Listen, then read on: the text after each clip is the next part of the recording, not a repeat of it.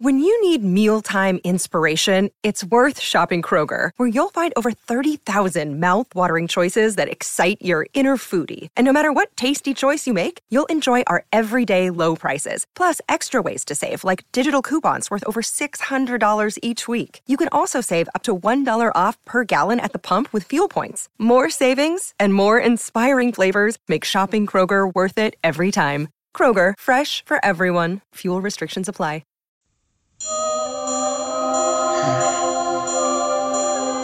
Yeah.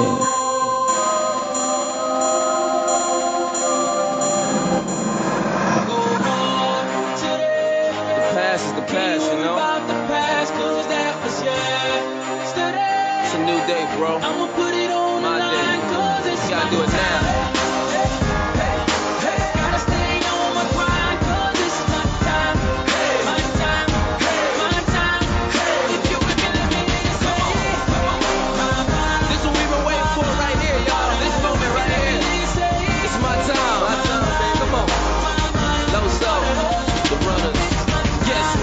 It is my time. You can check your iPhone. Better say it's our time. I don't even need a watch. I don't even see a clock. Soon as I walk in, it feel like me. Welcome, everybody, to the NXT Rundown.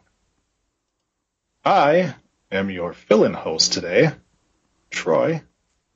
With me, the voice of NXT, Jason's here. Yeah, but you really need to stop trying to fill in that, because it's not happening tonight. Yeah, I hear you. It is the ODs, the original dicks. We are back. And we are ready to talk about some NXT. And we are in our new home that nobody knows about. Yes, that's right. That's right. Officially, yesterday was the very first episode of ours that got posted directly to our brand new podcasting host, Anchor.fm.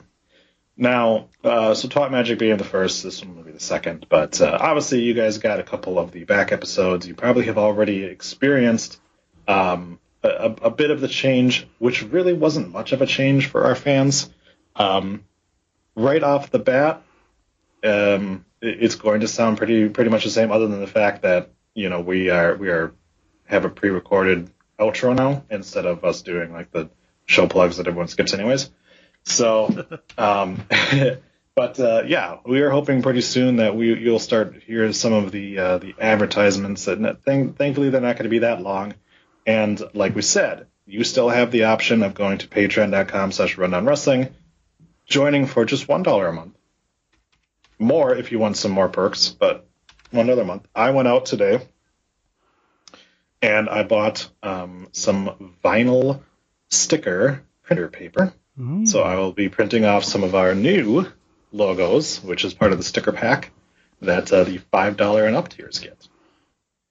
So yeah, but yeah, for just $1 you can go over to patreon.com, you can join, and you can get ad-free episodes. Not only are they free of ads, they are free of show plugs at the end. So it is just the episode. And of course, you also get early access, because right now you can go over there and there is an episode of Royal Rumble. There is an episode of me talking about Talking Shopomania 2 to you that everybody else that's not a patron doesn't get to hear until later. So you can definitely go over there. There will be I already have another Royal Rumble all recorded and queued up to come out the first week of February. So you can look for that on Patreon as well. And again, you get that a week earlier than the rest of the listening public gets. Am I actually allowed to declare my entry into the Royal Rumble, or do I have to qualify? I believe that you have enough career accomplishments in the rundown to be able to declare and not have to win a spot in there. Sweet. Yes. So. Yeah, but John will definitely have to go toe-to-toe with Jeff in order to see who gets the next entry in it. So Ginger, as you can hear, is not here. He is on assignment still. He also is finishing up moving into a new home. But I know that we like to start things off in the NXT Rundown with a little discussion. So really the only story I got going on was the maintenance guy came by my office at work today, and after 8 months of there being a light above my desk burned out, he figured out that it was burned out and said, "Hey, I'm gonna fix that." And I was like, "Do you have to? I kind of like it dim in here." He's like, "Well, yeah, I should." So I had to go and go do some inspections on some tools, and I came back, and he replaced every single one of the light bulbs in my office, and now I'm getting a tan just sitting there. It is so fucking bright. So this didn't play out like a porno where you went, "I gotta go inspect some tools," and he was like, "I got a tool you can inspect." Yeah, I took a measurement of his dong. Okay. Inserted a caliper into his pee hole and stretched it out to see just how much could get in there. And yeah, and then apparently there's also a sophisticated calibration machine in my ass. Well, in that case, you know what we're gonna do, Troy? Rate that dick. Well, he's a maintenance guy at a place, so I'm gonna say it was solid. Okay, there you go. So, Jason, what's been going on in your world? Not a whole hell of a lot. I do have a sort of a funny little anecdote I can share, I guess. For those of you who listen to Twat Magic, you know my wife Lisa's over there, and if you want to know why Lisa and I get along so well and have maintained a great relationship and a great marriage all these years, we're discussing when she's already got her first COVID vaccine shot. So we're discussing the timetable in Massachusetts as to when I will qualify for mine. Yeah. So I was trying to figure it out, and then she's like, "Well, I have the thing at work. I'll just look it up." So she looks it up, and she sends it back to me with the list. And you know what? It'll be better if I just read what she sent. If I can find it quickly. Hold on. If you're not in America, the other big news about the vaccine that came out today was that when Joe Biden went to go look at what the plan was, there was apparently just a colored pencil drawing of a kitty cat that apparently Trump did not have any sort of plan at all, and there of course is like 0 fucking vaccines available. So now there's a plan because we have an actual competent president in charge. Oh, man, and of course I'm not going to be able to find it. It might have been in my email. Oh, it was in my email. Hold on. I knew I had it somewhere. I don't know what else to vamp with. Other than, yeah, it was a decent day yesterday. Other than my continued dentistry issues, which I spoke about on Twat Magic yesterday. But I'm doing okay today. No excruciating pain or anything like that on the one I got fixed. So she says, "You fall into phase 2, and she sends me the link. And I'm looking at it, and phase 2, if I can get there, in Massachusetts, individuals with 2+ comorbidities, other workers, including early education, K through 12, employees across the food, beverage, agriculture, consumer goods, retail, and food service sectors, meat packers, sanitation, public works, and public health workers, vaccine workers, etc., etc." So of course, me being me, I responded with, "So I'm in group 2 because I'm packing meat, right?" No. And her response was, "Haha, I fucking knew you were going to say that." Nice. So yeah, that's why we get along. She just gets me. There you go. Yeah, you know. Yeah. That would have been a good time for the horse reference. But anyway, I have to choose one or the other, and I chose the one I chose. So. For the record, if I get any say, always go with the horse one. It's just, you know. Mm-hmm. Horse cock. There you go. Awesome. So did you catch the inauguration at all, or did you watch the speech or anything? So I was not. I was in the dentist chair when it was going on. Oh, okay. So I did you wake up with your pants unbuttoned by any chance? No. Again, I was awake the whole time because I was in fucking excruciating pain. Okay, so did you unbutton your pants during the process? Well, I did that beforehand. Oh, okay. You got to be comfortable. So no, I went back. Forehand, backhand. I don't care how you do it as long as you do it. Yeah, exactly. I went back and watched a couple different clips, stuff like that. Saw the fist bumps and saw Bernie, which obviously has become a meme now, which was great. The guy just doesn't give a fuck, which I love about him. Like, some of them have been just not funny, and but there was one of him with like NWA that just absolutely popped me. He's like in black and white with them. Oh, they've been putting him in so many. I loved the fact that they put him in Mike Pence's hair as a fly. That one I thought was really funny. The one of him sitting there and watching AEW was pretty funny, actually. I've seen that, yeah. There was another one. There was another one where he was like in the crowd of a wrestling show, but I don't remember which one. But yeah, so that was fun. But yeah, it's been interesting to say the least, because obviously, the two of us have talked at length about the fact that like we are not the like hardcore will only vote Democrats or only vote Republicans in election. We both of us have voted for Democrats, have voted for Republicans, because we actually do our research on things. We are the informed voters. Mm-hmm.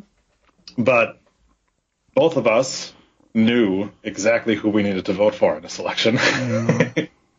So at least the two of us, and I think the majority of our hosts are incredibly happy. But now we are going to quickly be done with that honeymoon period, and it's going to be, let's get down to business and let's fix some things, And the first day was good. There was a lot of things that got fixed. Today, there was more things. Obviously, I talked about it yesterday that this whole podcast is a podcast of allies of the LGBTQ community. And again, today, there was even more protections put in place for LGBTQ members and things like that. Even something as little as you can go to whitehouse.gov, that's .gov, not .com. .com, you're going to get a virus on your computer. I think they changed that now. I think it redirects. Oh, did they? I think they changed it finally, yeah. Fair enough. So whitehouse.gov, you actually can choose your pronouns by going onto and like it's little things like that where it's like that's what members of that community need, is they need to realize that like they are American citizens. They are included in the we the people, Mm-hmm. And so it's things like that just warm my heart, where it's like, okay, like there is somebody out there fighting for these people other than us, and we don't have a lot of power, Right. We can show our support, but when, as Dominic Mysterio would say, at the end of the day, it's we don't have a whole lot that we can change. So I'm glad to see that we're starting to get some leaders that are willing to make some changes for the better. So. Yeah, and I was super excited to see Chris Gaines sing at the inauguration too. That was cool. That was a deep cut, dude. Dude, he came out as Garth Brooks. He took the hat off. When you take the hat off, it's Chris Gaines. It's like a Superman. That's true. And Clark Kent. Take the glasses off, it's Superman. He does have the facial hair now too, so that's even better. Yeah, I get that. That is such a deep fucking cut. Hey, we got Southern listeners. They'll get the joke. That's true. We do. Yeah, there are people that will get that joke, but I think most people just are like, huh? Look, Google it, people. It is hilarious. It is great. It was. What was that other one? Was it Bruce Willis tried to release an album under a different name? I don't know if he did. He did sing. He did do a blues album under Bruce Willis. I think there was a Kevin Smith story about it where he was like, it's Bruce fucking Willis. I don't know. I don't remember if. Yeah, hold on, let me see. I notice he's not listed as a singer on here, which is disappointing. But yeah. Let's see. Huh? Yeah, they really don't. Oh, there we go. Bruno, that's what it was. Yes, he was Bruno. Bruce Willis, The Return of Bruno. Oh my god. Yeah, dude, I loved it. Yeah, and I was like, it's fucking Bruce Willis. What's going on? There's been a couple people like that though that have tried to do things like that. Some to better like Stephen King can write a book as Richard Bachman because it's like you don't see his face when you're reading it. Yeah, like people figured it out. They're like, this is clearly Stephen King or somebody who's ripping him off badly. Right. But like as a singer, like, what do you think's gonna happen, dude?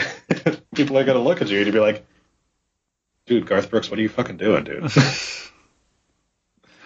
I have one bit of news before we go into your news. Sure. And the only thing I have is the brackets for the Women's Dusty Rhodes Tag Team Classic.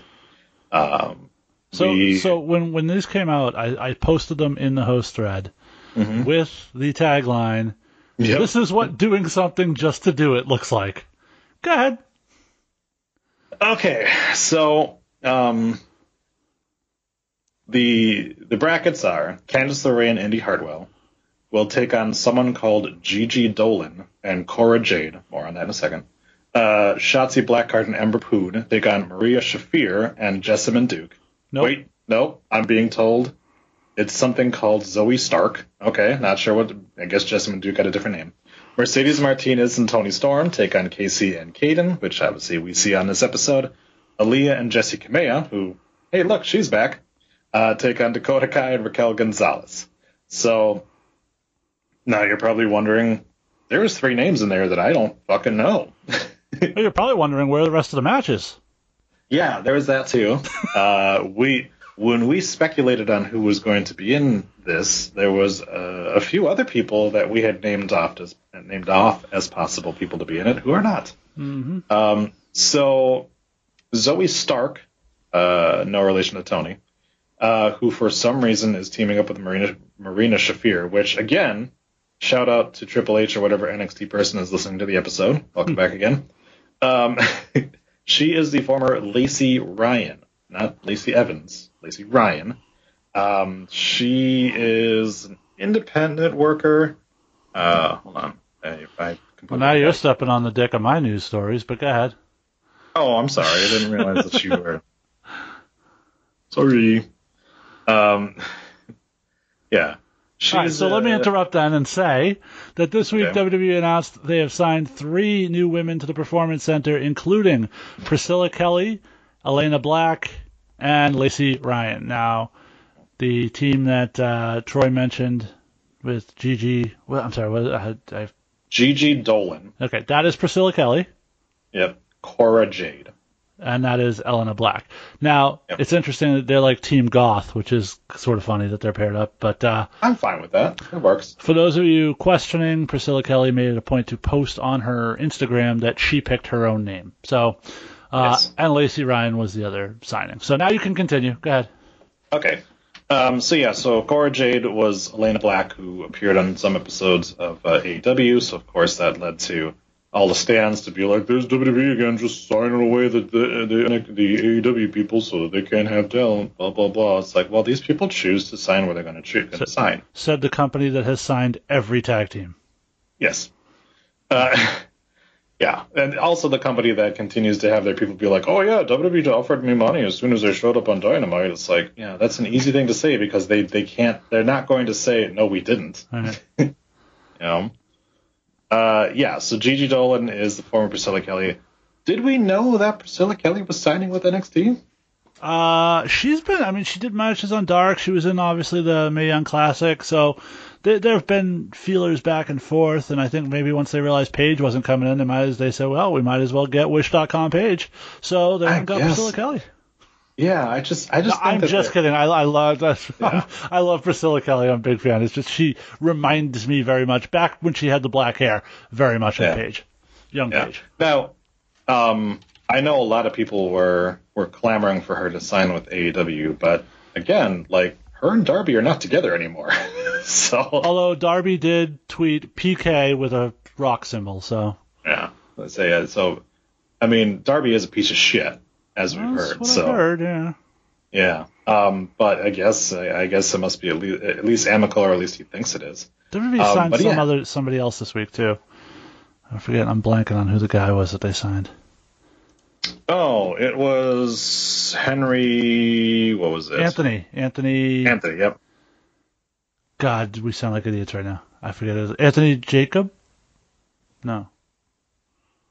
Anthony Green? No, he's already signed. Ordain. Was it? Anthony Henry. There it is. Yep. I think it was something like that, yeah. I knew it was 2 first names. Yes. Yep. So yeah, they also did sign Anthony Henry, who was I think he's going to he was in Evolve for a little bit. Mm-hmm. Yep. So he most likely will be sticking around NXT here. I would think. Yeah. But yeah, I'm what I said, but yeah. So Darby's a piece of shit. Yeah, Darby's a piece of shit. Priscilla Kelly, apparently that tampon spot didn't hurt her any. So you think they'll let her use that in NXT? I highly doubt it. The thing is like whenever I see things like that where it's like, oh, there's WWE just offering AEW talent like contracts just to keep them away from AEW, it's like, well, why didn't AEW offer them contracts? They've had her on the show. Yeah, they've had her on the show. Why wasn't she signed? Why wasn't Elena Black signed? Like, guess what, dude? Like, when Elena Black, nobody really knew about her until she was on AEW Dark. That's when WWE comes calling, is because now they've seen them. They do the scouting for them when you put them on the air, you know? Ben Carter. It's like Ben Carter's the same way. It's like, yeah, like there's millions of wrestlers out there. Mm-hmm. Millions of them. And yes. And in this COVID era, there are not a lot of indie shows to go check them out at. Right. So of course the talent that is actually like people can look at and see are going to be like, we should sign them. They look really good on that or that.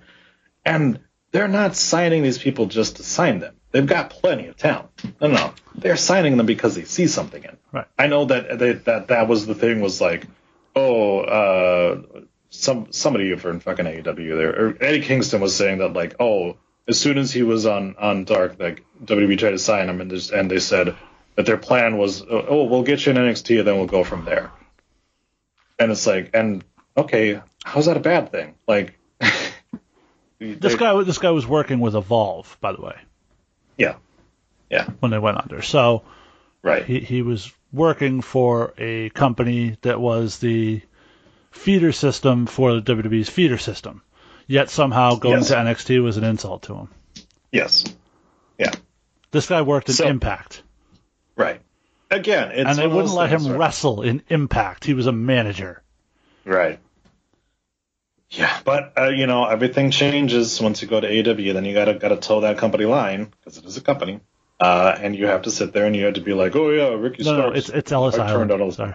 That's right. Yeah. Not a company. Oh yeah, we signed with AEW and we said fuck WWE and all their money. It's like, dude, if you got fired, you would be begging to be fucking put onto NXT.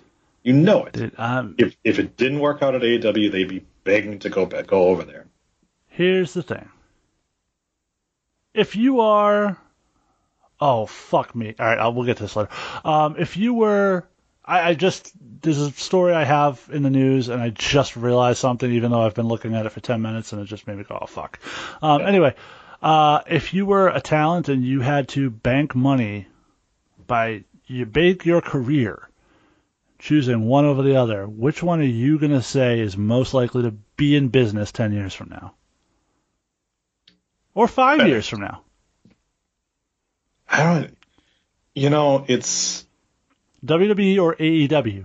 This is not a hard question, Troy. Well, of course it's WWE. No, what I was going to... Everyone knows the answer to that. What I was going to say is, also, you don't know... everybody knows how WWE works. Everybody knows how the contracts work. Everybody knows that. Nobody knew how AEW works, Mm-hmm. Impact right now has a bunch of people that are on their roster and on their shows that are not under contract, mm-hmm. which is crazy to me. Nobody knows Deonna Purrazzo, during her first reign as Knockouts champion, was not under contract. Right. And it's so you don't know, AEW can sit there and be calling. It's we haven't seen them yet release people from their contract. But it will happen. Not true. What? Havoc, but... Shauna. They released Shauna? At one point. No, it was Sadie Gibbs. It was one of them. I forget which one it was. Whichever one couldn't travel at the time. It was Sadie Gibbs. Yeah, that's right. B. Priestley? Yeah, she might have requested that, though. She was involved in speaking out. Jimmy Havoc. Sorry. Jimmy Havoc. Well, Jimmy Havoc is a separate case, but yeah. But also we have a piece of shit. Yeah, also a piece of shit. But what I'm saying is, we really haven't seen it where they're just we have nothing for you, we're going to release you. Right. Like WWE has done, No, they just, people who they have nothing for, they just hold on to. like Scorpio Sky. Like Scorpio Sky, yep. Again, and yeah, like that's the thing is now it's starting to get to the point where it's like in WWE you sort of have when you start in NXT you sort of have a escalator, you know, where like eventually you're either going to be done with the company and released, and then you got all that money and name notoriety out there, or you're going to go up to the main roster. AEW doesn't have that. Like you sign with them, and like that's it. Like if they don't have anything for you, you're just not working, you know, or you're showing up on fucking YouTube for a couple 100,000 people, you know, or a couple 10,000 people. So yeah, like, and then if you go ahead. When Cody Rhodes was the AEW TNT champion, he was on TV every week defending that title. Yep. Since he's lost that title, Cody Rhodes has been wrestling pretty much every week on TV. Yep. And last week was Darby Allin's first defense of that title. Yes. Cody Rhodes wrestled Peter Avalon on Dynamite this week. Yes. That's where we're at. We have to get Cody on the show so badly that we have to put him in there with Peter Avalon. Yes. No story, no build, no reason for this match to happen other than Cody has to get on TV. Yeah. So that we can play his new Snoop Dogg intro. Yes. And then we wonder why other talent can't get a shot on TV. By the way, you think Miro's happy with his role on AEW? I mean, maybe he is. I don't know. But I don't see it as being a significant improvement in terms of him being a focal point. Right. He's a joke. He's a comedy guy. Not much different than he was in AEW and WWE. No. Yeah, you think FTR happy with their position right now? I don't know. They're wrestling Jungle Boy next week, so... Probably not, because they are fucking whiny bitches and continue to be. So. Hey, remember when they did that angle where Sean Spears was like, fuck you all, I quit? Yeah. Yeah. They've done fuck all nothing with that. I guess that's over. I guess so. And he's back on the roster page, so... Well, I'm there now, and he's not anymore. Oh, they took him back off? He was off, then put him back on, now they took him off again? Yeah. Now he's off again, yeah. This time maybe he is actually legitimately gone, though. Maybe. Like they might have actually fired his ass. I wouldn't blame him. They brought him in. They told him, hey, we're going to, WWE misused you. We're going to make you a star. First thing they did was call him a good hand and then have him job to Cody. Gee, I wonder why he didn't get over. Right. We're getting too deep into this. Sorry. That's true. Hey, Scorpio Sky has 43 matches in AEW. Yeah. Dark. Most of those in Dark. Yes. When was his last match on Dynamite? Well, I'd have to look that up. Good old cage match. Scorpio Sky. By the way, still one of the best names in wrestling. Let me see. Dark. Oh, December 2nd in the Dynamite Diamond Battle Royale. Okay, so that's a battle royal. When was the last time he had a match? November 11th, where he lost to Sean Spears. So over 2 months since Scorpio Sky's had a match on Dynamite. And mind you, he's only had those 2 matches. Wait a second. When they started, he faced Cody, he faced Jericho. Doesn't matter. Scorpio Sky has 1 match so far this year. It says his 2021 overall record is 2-0. Where's that other match coming from? Might have been taped for Dynamite and they haven't aired it yet. For Dark. They do that shit all the time.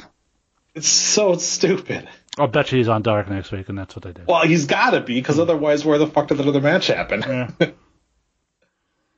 Oh, my God. Yeah. All right. Well, then let me get to the AEW segment of the news tonight, so we can, since we're on that train already. Last night on Dynamite, AEW announced, because women's tournaments are all the rage, that they're going to hold a Women's World Championship Eliminator Tournament to determine a new number 1 contender. No details, no names, no idea when it's going to start, who's going to be in it, when it's going to conclude, just a empty set of brackets, but in looking at that empty set of brackets, this is what I was talking about a moment ago. Half the bracket is United States, half the bracket is Japan. So if you are, I assume Tainara Conti's out because she's Brazilian. I assume Thunder Rosa's out. So anybody who's not American or Mexican is out, apparently. I mean, anybody who's not American or Japanese, sorry. Apparently, yep. What the fuck is this? Oh, we're going to start pigeonholing people into the American side of the bracket who wouldn't qualify in the American. This is sort of like when they do the World Baseball Classic every year, and it's like, oh, well, I didn't get picked for the USA team, but my uncle's cousin's nephew's third sister, twice removed, was Guatemalan, so I'm going to play for them. Mm-hmm. That's sort of what this is going to end up being. But, I mean, I guess we always shit on them for not doing anything with their women. They're going to obviously have a tournament. I assume maybe they could just do it in their crowd during the show, because that's where most of the women end up, is just watching the show in the crowd. But, you know, hats off for trying something, I guess. I don't know if the Japanese half of the bracket will take place in Japan and then they'll come in for the finals, but their over-reliance on the Joshis was a big part of the failure of this division right off the bat, and it looks like we're just leaning right back into that.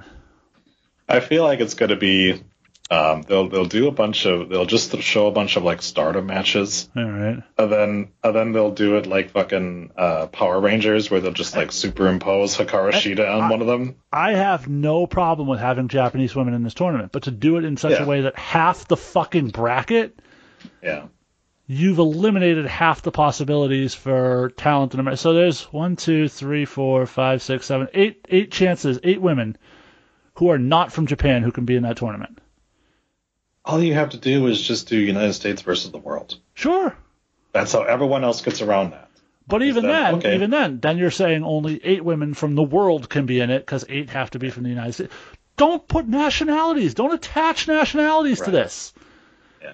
Over and above the fact that it's an arcane fucking wrestling thing, because AEW is so cutting edge and progressive, they're doing the shit fucking WCW was doing 2 decades ago. NWO versus the world, or WCW versus New Japan. Like, that's what they're fucking doing. American versus Japanese. Yay. Like, so fucking dumb. All right. Anyway, that's the news. I don't know if you have any opinions on that. Well, while you were doing that, my brain started hurting because once I saw that there was that issue with Scorpio Sky having a magic fucking match over that. Yes. I scrolled up a little bit and saw Peter Avalon. And I'm like, okay, his 2021 overall record says 1-0. Oh, he lost last night. And his career record in AEW says 5-27-2. He's 5-32-2. Who is doing these fucking things? Because they're bad at it. Yes, he's only had one match this year. It was against Cody. He lost. He should be 0-1 in 2021. Yeah. And then you just, like, forgot 4 of his matches, apparently. Well, the records don't matter in WWE. And they don't, but if you put it on everyone's thing, you should at least have it right. They don't, except they're supposed to. That was their big selling point for keeping records, is that the fucking records matter in AEW. Right. Apparently they don't. I hear you. Speaking of things in AEW, do you remember when AEW first signed Sting?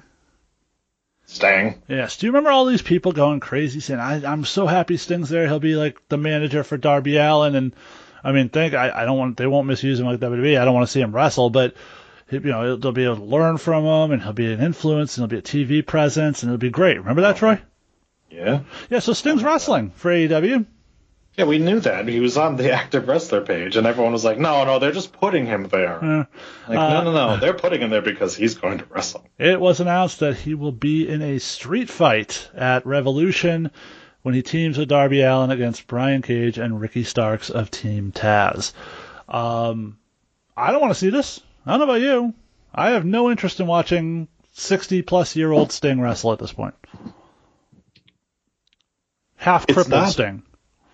Yeah, there are certain people that, like, you put them in cinematic matches because it works well for them. Mm-hmm. Like, we talked about the Haunted House of Horrors match with the flexible zombies and stuff like that. That was really well done because it fit the characters and stuff like that. You're going to have Sting do a cinematic match that's a street fight, which to me is like that. The reason why you do things like here's zombies and stuff like that is because it's fun and it fits the characters. Mm-hmm. The reason why they're doing a cinematic match for a street fight is because one of the participants can't take bumps anymore. Mm-hmm. That's the wrong reason to do these cinematic matches. To be fair, that was the reason they did the Boneyard match. And that was great. Yeah, but that was a Boneyard match. This is a street fight, which to me is like, how do you do cinematic in a street fight?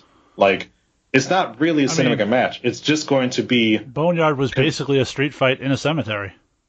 But it made sense character-wise. You know what I'm saying? Like, it played off of the character of the energy. Sure, I can't remember the last time I saw a street fight with a guy in a trench coat and face paint.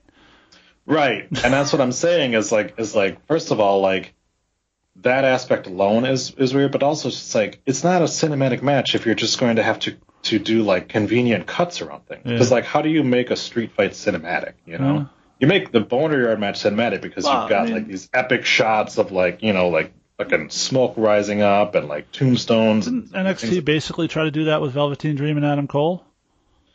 Yeah, and it sucked. Yeah, it wasn't good, but they did try to do it.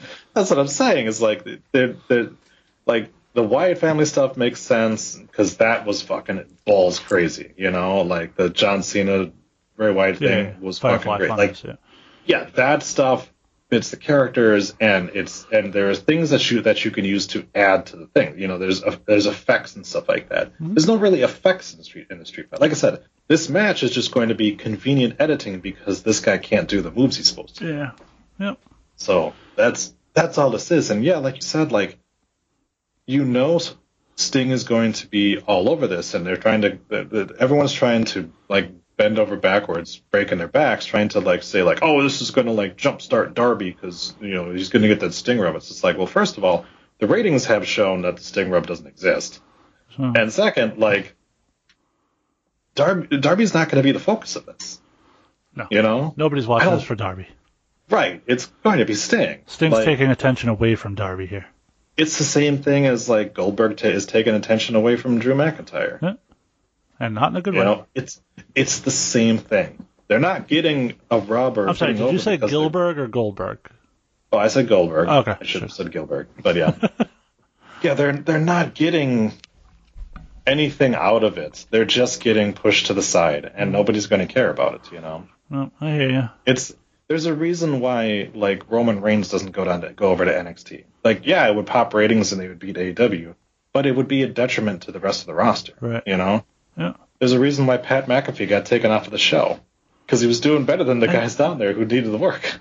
And this is where I say, people talk about how AEW is not going to make the same mistakes WCW did, or even the same mistakes Impact did. But yet, any time there's like an ex-WWE guy, they jump all over themselves to sign him. Yep. At the expense of the talent, young talent that people are interested in their roster. Remember when Jungle Boy was a big thing they were pushing as a singles act? Remember when Bobby Roode was the TNA champion? Yeah. And everyone was like, oh, this guy's fucking great. Yeah. And then Scott Steiner came in, and all of a sudden everyone forgot about him because now Scott Steiner's there. Remember when AJ Styles was the TNA champion and he was managed by Ric Flair and they had this great act going, and then they signed Rob Van Dam? Yep. Yeah. Remember when Christian Cage became the champion over there? Mm-hmm. And nobody else mattered? Yeah, that's what's happening. It's happening all over again. You've got all these like fucking young guys that you've got that are really good, and you're just TNAing them by like pushing them down the card, and it's like, we've got a chance to like make the fucking the best friends something big. Well, now here's Miro, and we only signed him because, you know, he was Rusev Day, and now they're broken up. Now I get it, one of them is hurt, but it's like, well, now they're doing fucking comedy acts, and Chuck Taylor is back to just being dorky comedy guy. Remember when Chris Jericho was elevating Orange Cassidy? Yeah. Where's Orange Cassidy in the card these days?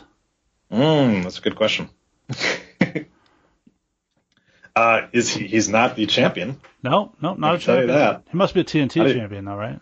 Nope, not a TNT champion. Dynamite Diamond Ring, did he get that? Nope, not that either. Tag team titles? No. Remember Not when? to mention, do you remember when Santana and Ortiz were main eventing Impact pay-per-views and one of the best tag teams in the world? Yeah. Yeah, they're not even the best tag team in their own faction anymore.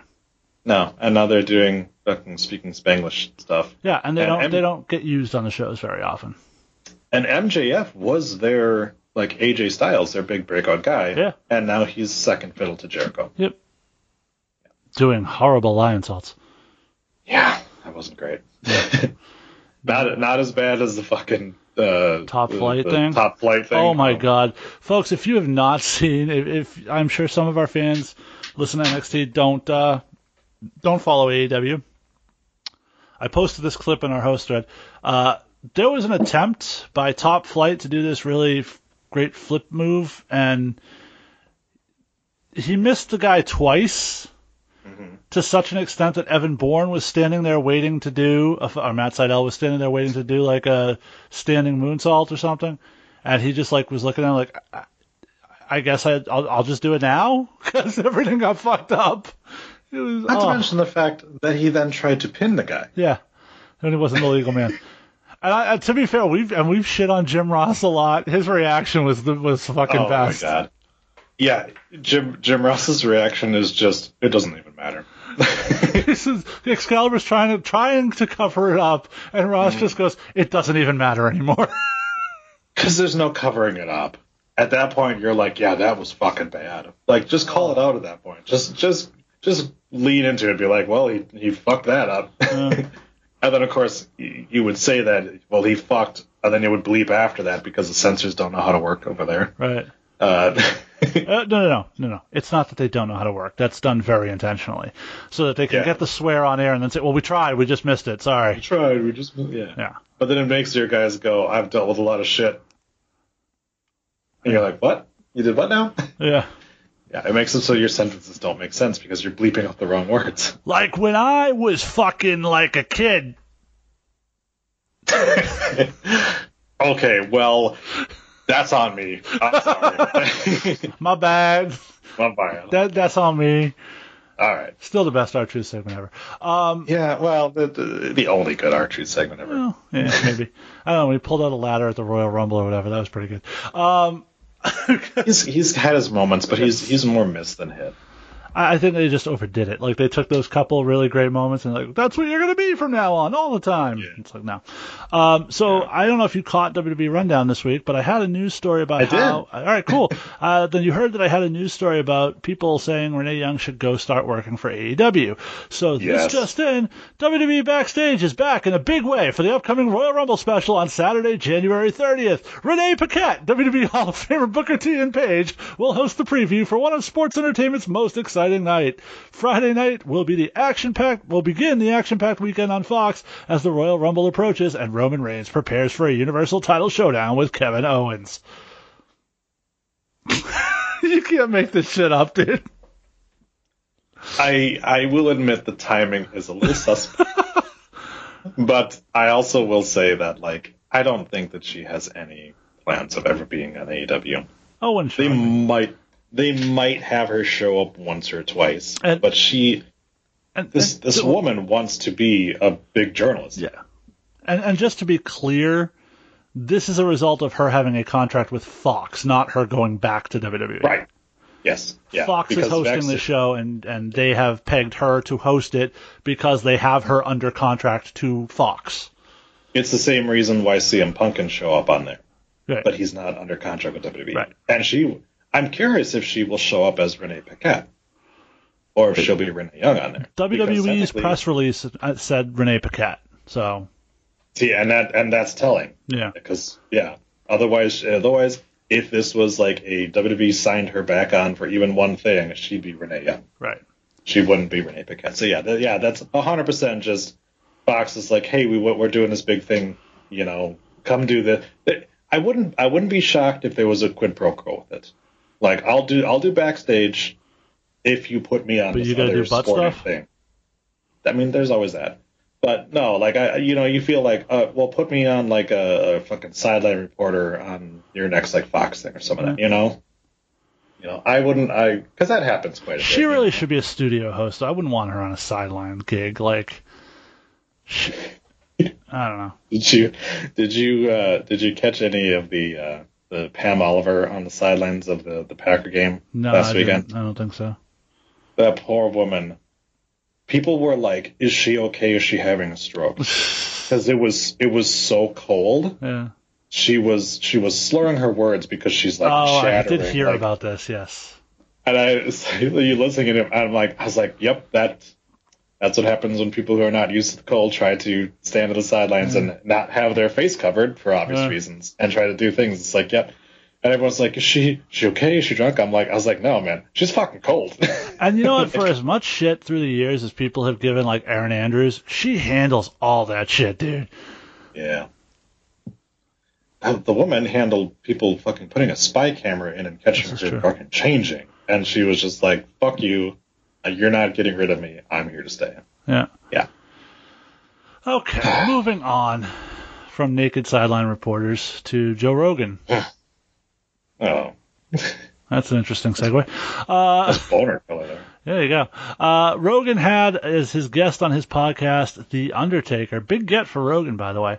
Couple interesting things came out of that. Rogan asked him, do you enjoy WB? Are you a fan or are you too close to it? And he said, I try. It's tough right now for me because the product has changed so much. It's kind of soft, To which Rogan said, are you going to get in trouble for saying that? And he said, probably. I'll probably piss a lot of people off, but they need to hear it. It's what it is. But it's the young guys. Oh, he's a bitter old guy. I'm not bitter. I did my time. I'm good. I walked away when I wanted to walk away.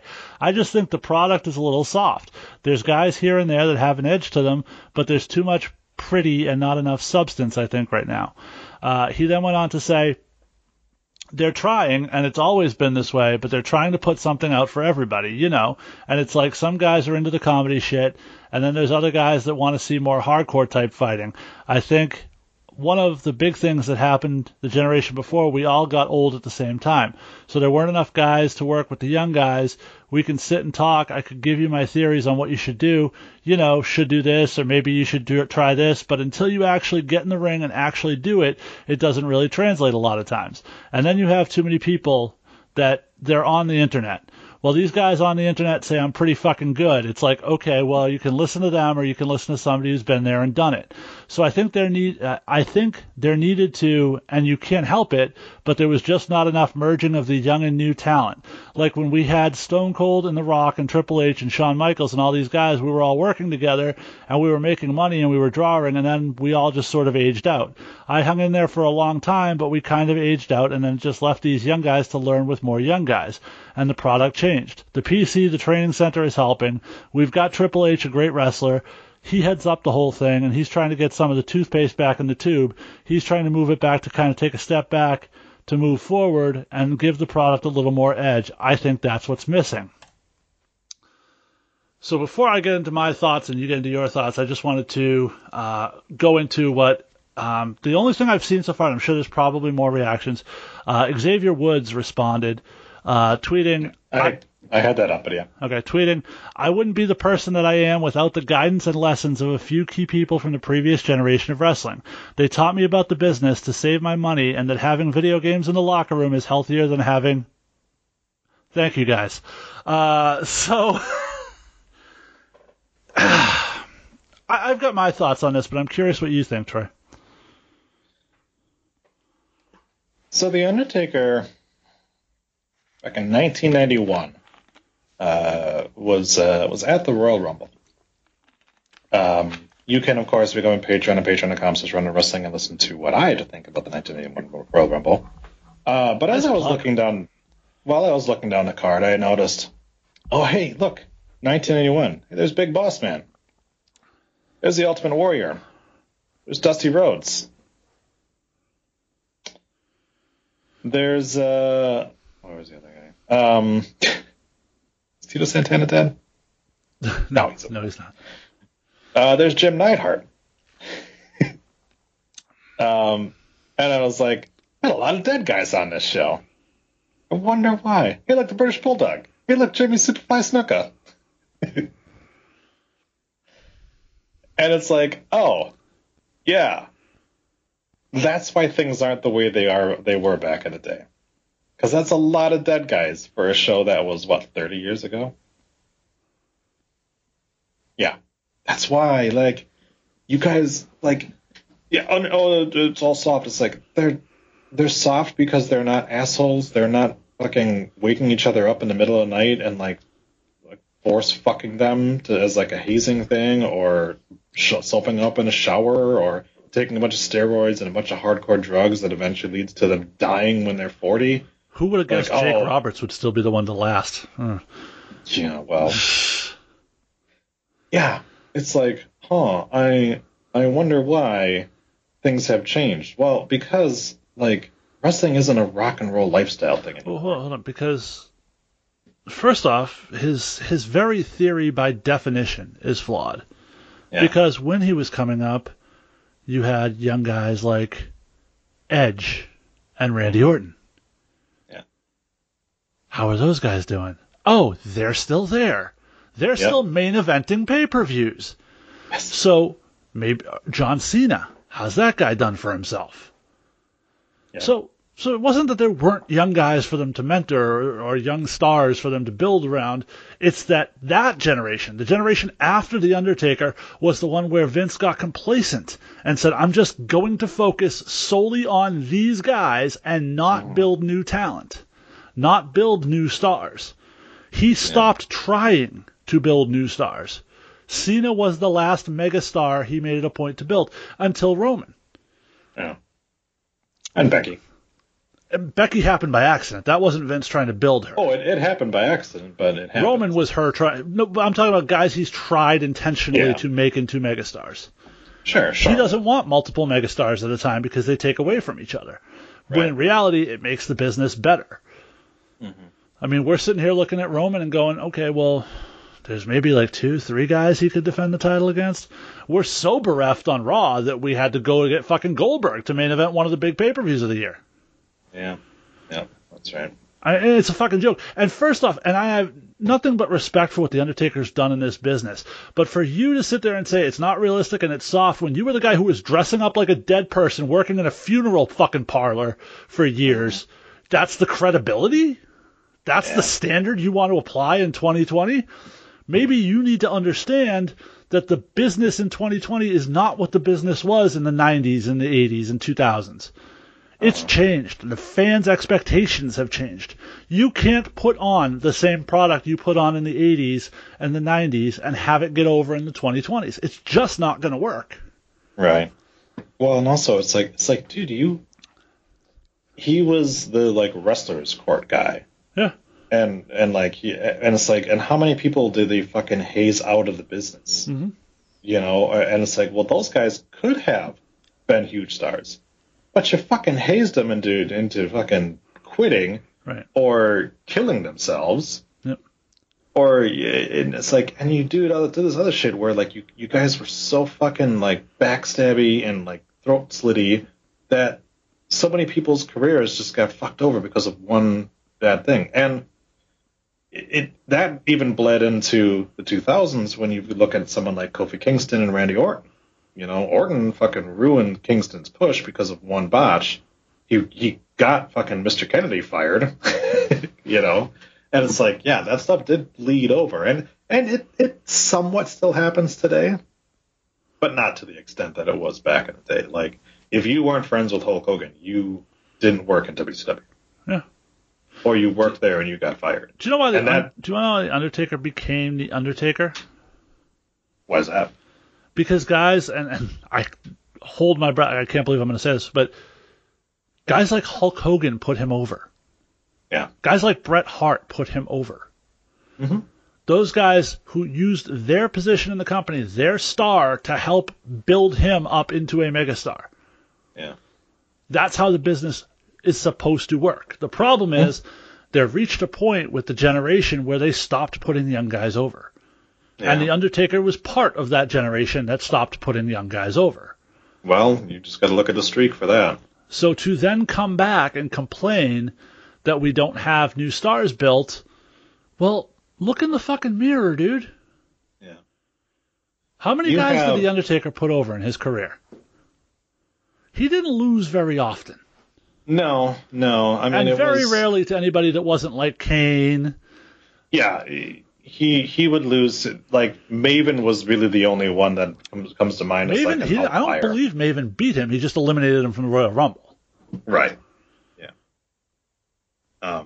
But yeah, like, and that's the thing too. It's like you have somebody like Brock Lesnar, Jeff Hardy. He sort of helped make Jeff Hardy with the ladder match. Again, though, Undertaker won that match.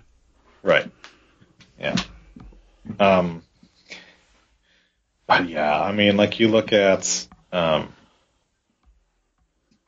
I said, I mean, it's one of those cases of somebody like Brock Lesnar will go in there and he sees money in somebody and he goes, "I'll put you over." Like, he fucking put Drew McIntyre over, and they've built, and thanks to him, Drew McIntyre became a huge fucking star. Mm-hmm.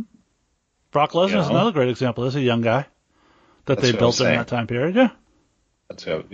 That's what I'm saying. Is like, that's the guy who helped put fucking him on the map. So I'm looking here. Ooh, boy. So now the last decade, you can't really count because Taker has had fucking 14 matches the past decade. But you look at his statistics. 2010, 35 wins, 8 losses. 2009, 8 losses. 2008, 8 losses. 2007, 7 losses. You have to go back to 2003 for him to get double-digit losses, and at 16 matches he lost in 2003. Yeah, the guy didn't lose that much. Yeah. And it's like, and that's that point. And again, when he did, it was to already established guys. Yeah, and at that point in your career, in 2010, you should be putting people over at that point. Huh? And you're not. You're still fucking, like I'm looking at, Kane beat him. Kane beat him. Kane beat him. Kane beat him.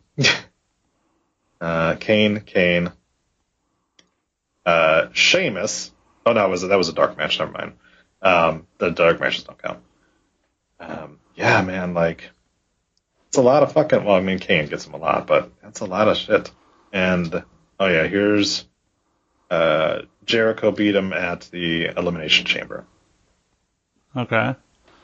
Jericho might have, I mean, Triple H sort of established Jericho as a top guy more than the Undertaker did, but. I'm just, like I said, I'm just looking back. Here's Randy Orton beats him in 2009. By a count out, though. So not exactly putting him over. Yeah, there's a lot of that. So. Kurt Angle, maybe, but. Yeah. Yeah, most of his stuff is him beating the shit out of everybody. Yeah, so it's like, don't be part of the problem and then complain about the problem. It's like, fuck it. Mm-hmm. But in any event, you guys can go listen to Joe Rogan's interview if you want to hear the full thing. It was an interesting listen. But moving on, Dynamite got 854,000 viewers. NXT got 659,000. Who gives a shit at this point? Yep. That's pretty much it. I'm not going into fucking demos. It doesn't even matter. I need to get that clip for the soundboard. Right. It doesn't even matter. The good news for wrestling as a whole is that there were about 200,000 new viewers combined between the two shows this week. So. Yeah, well, we had the shit show of last week's Wednesday. Yeah. And the funniest part is the people who love AEW. Well, see, Biden's inauguration didn't stop AEW. It's like, motherfucker, the inauguration was at 11:30 in the morning. Yeah, that was the thing. Everyone keeps doing this. It's like all it was just the recap shows was what they lost to. Like because they had inauguration coverage, but yeah, it happened that morning, right. So it was just recap and people like talking about things. Whereas the last 2 weeks, there was shit going on at night that people were watching the news for because it was fucking crazy insane. Right. All right, are we ready to go into the episode? Do you have anything else? Your Bucks lost tonight, huh? Jeez. Whatever. It's a long season. That's right. My team got spanked by the Knicks by like 30 points. So, dude, it's basketball's always weird like that. Just before we get started with the NXT show, because we got a lot of shit to cover. Poirier or McGregor, who you got this weekend? Oof. It's not. It is not often that McGregor goes into a fight where either guy can win. He hasn't won in a while, though. I know, but I mean, even if he was on a winning streak, I think I'd still. I'm sorry, I should take that back. He did beat Cowboy Cerrone, but. Yeah, but whatever. I think it's Poirier. Really? See, I watched that first fight, and I saw Conor dominate him the first time through, really. But I'm going with Conor. Conor's so different at this point. I don't think Conor goes into a fight. I think Conor's reached the point where he's sort of picking opponents he can look good against. I think if he's going in there against Poirier, it's because he thinks he can beat him. Yeah, probably, but we'll see. All right. So let's go ahead and get into NXT from January 20th. We get a recap of last week's show. You can just go back and listen to us do the whole show last week if you want to get a recap. And then we cut over to Kushida and Leon Ruff in the middle of their entrance. Oh, no, not even in the middle of their entrance. They're posing on the ropes with no music playing, and then they start playing their music while they're already on the ropes posing. It was weird. That was weird. Yeah. Johnny Gargano and Austin Theory arrive. Speaking of weird. Theory is now in shorts. Yeah. We go over to the commentary table, and we see that Beth Phoenix is actually present. Way to show up for your job, Beth. Yeah. Wade and Dick blow their loads in Beth's face, and we finally have a complete commentary table. So no more of the weird throwing to Beth and then ignoring her or interrupting her. Yeah, and that's a great point because I thought Beth was so much better on this episode. She was, dude. And I have a couple of her comments later on, but yeah, I thought, when she's actually able to be there and interact with these two guys, it's so much better. And it's night and day from last week to this week. So Ruff starts off with Austin. Theory grabs him and then just chucks him to the side, which I thought I liked just the cockiness of that. I'm just like, Vic says that Theory is trying to choke Ace his strength. Sorry, what? Theory trips on his way to the ropes, but he's able to recover. That'll be the first of a few botches in this. More on that in a little bit. Ruff leaps the ropes and tries to reverse the catch into a crucifix, but the whole thing just gets fucked. Is Leon Ruff a bad wrestler? No. In fact, you talked about Theory fell trying to run off the ropes. I actually rewound that, and you couldn't get a look at it, but Ruff actually grabbed his ankle, so it was a spot. Okay. So Ruff grabs his ankle, because I watched him, like, did he trip or was that a spot? And I watched it. You could see Ruff grab the ankle as he's running off, and then Ruff pops up and hits him with a drop kick, which Vic Joseph called, oh! So, yeah. Okay. Every time Ruff and Austin were in the ring, there was something off between the two. Yeah, so my take here is that Austin and Ruff work very different styles, and Austin had trouble adapting to the speed of Leon Ruff. Which is weird because, like, when he was in there with Kushida, I didn't see those same kind of issues. Kushida works quick, but Kushida's not Leon Ruff quick. Yeah, I get you. But we'll get to that. So Kushida blind tags in, and then they double arm breaker Theory. Kushida starts working the arm of Theory before Theory is able to get away and tag in Gargano, who starts stomping away on Kushida. Kushida gets up and slams into Gargano. So Gargano tags out, and Theory hits a beauty of a dropkick for two. The guy has a beautiful dropkick. Are you talking about the Rolling Thunder one? Yes. Yeah, that was really nice. Also, my Google decided to call it a drip kick, which is actually a fantastic name for a move. Very much so. Like, I could see Swerve Scott with a drip kick. There you go, yeah. Speaking By the way, just for the sake of consistency, Vic Joseph referred to that as, oh! So it's apparently the new name for a dropkick in NXT. It's everything. Dude. He actually did call a few moves in this match. So few, though, dude. Like, and it's become more and more apparent every time I listen, and I catch it every time that it's just like, so you're just not using names for moves anymore. Or wrong ones when he does. And I don't know if it's like because he's of that Boom Goes the Dynamite generation, where like, watching basketball commentary, everything is just like boom shakalaka and oh my god and like everything is a fucking jizz competition. I mean, the other part of it is, and I think it's sort of the same effect Aisha Taylor's dealing with, because I actually thought she was pretty good with the Fight Pit intros, but she's trying to follow fucking Mike Rome and Greg Hamilton, and NXT has such a tradition of great ring announcers, and it's sort of the same thing now as Vic Joseph's trying to follow Mauro Ranallo and Nigel McGuinness and Tom Phillips even. So really good play-by-play guys, and now Vic has to be... Part of it is he's damned by comparison, but that doesn't also mean he's not bad. Yeah. Well, he also... I would take him over Josh Matthews for what that's worth. Well, yeah, of course. I mean, I would take a fucking, fart machine over Josh Matthews. No, she retired. That's true. Plus, he got Mackenzie Mitchell, so he must be packing, I assume. So good on him for that. Well, just because you have a big dick doesn't mean you're good at commentary. That's true. I happen to have. Speaking of, Beth calls his testicles man marbles. Yes, I have that too. So Beth actually says that Theory might still be suffering from a shot in the man marbles from Shotzi last week. And with that one line, I was like, oh, that's why she's with Edge. I said the same thing. I'm like, that's an Edge comment. Yep. That's one she got from Edge. Between that and Amber Poon, yes. it's very clear that they have a very similar sense of humor. Yeah, so the man marbles thing was obviously attempted, and I think I'm willing to bet you money that Edge refers to her as Ember Poon at the house, and that's what tripped Beth up. Yeah, we talked about that. Yep. Yeah. We talked about when it happened, but yeah, man marbles is definitely something that Edge 100%. Has referred to his balls before. Yeah. Yep. Gargano tags back in, and they double elbow Kushida, then do the no look high five. Theory back in now, and they keep the pressure on Kush. Kushida falls into the corner, and Ruff tags in. He hits a dropkick off the top ropes, and then tries to go for something that gets fucked, so he then just kicks Theory in the leg.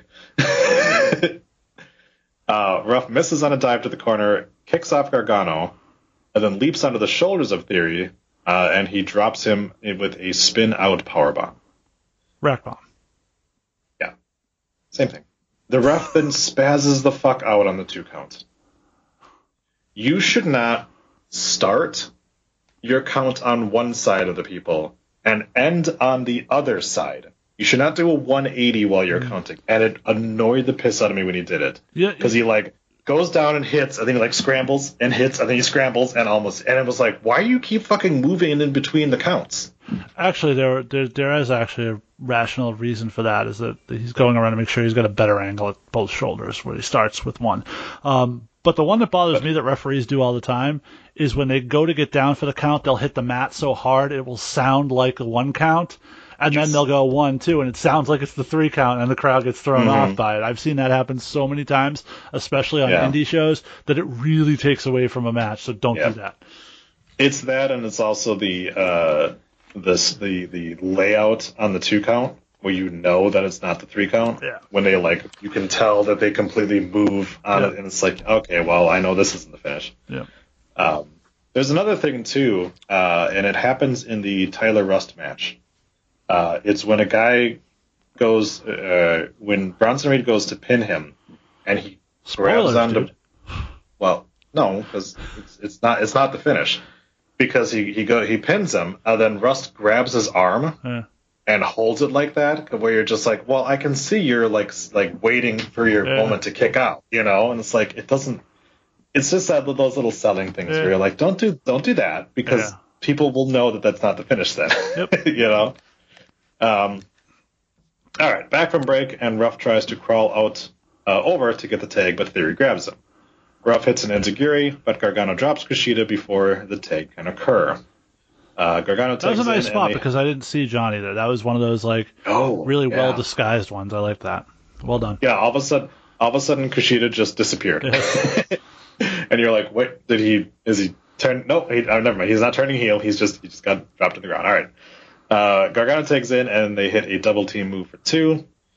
Theory takes in, and they put Ruff on his shoulders. Theory then puts him onto the turnbuckle. He takes a step back but Ruff isn't ready to do the move, so Theory has to step back and then step forward again to get the flying cutter on him. Hmm. Just weird little timing issues between the two of them. And that one, okay, hold on, because that one was not a timing issue.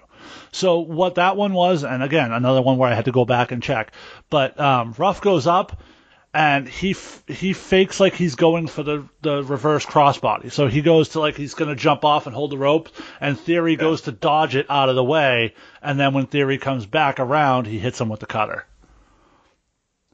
Okay. You shouldn't have to rewind and fucking zoom and enhance in order to get what the story is. I've seen that type of spot before. All right. Kushida takes in and kicks the fuck out of the way. She kicks Theory and then DDTs Gargano off the apron. I liked that. Yes, that whole exchange was really good.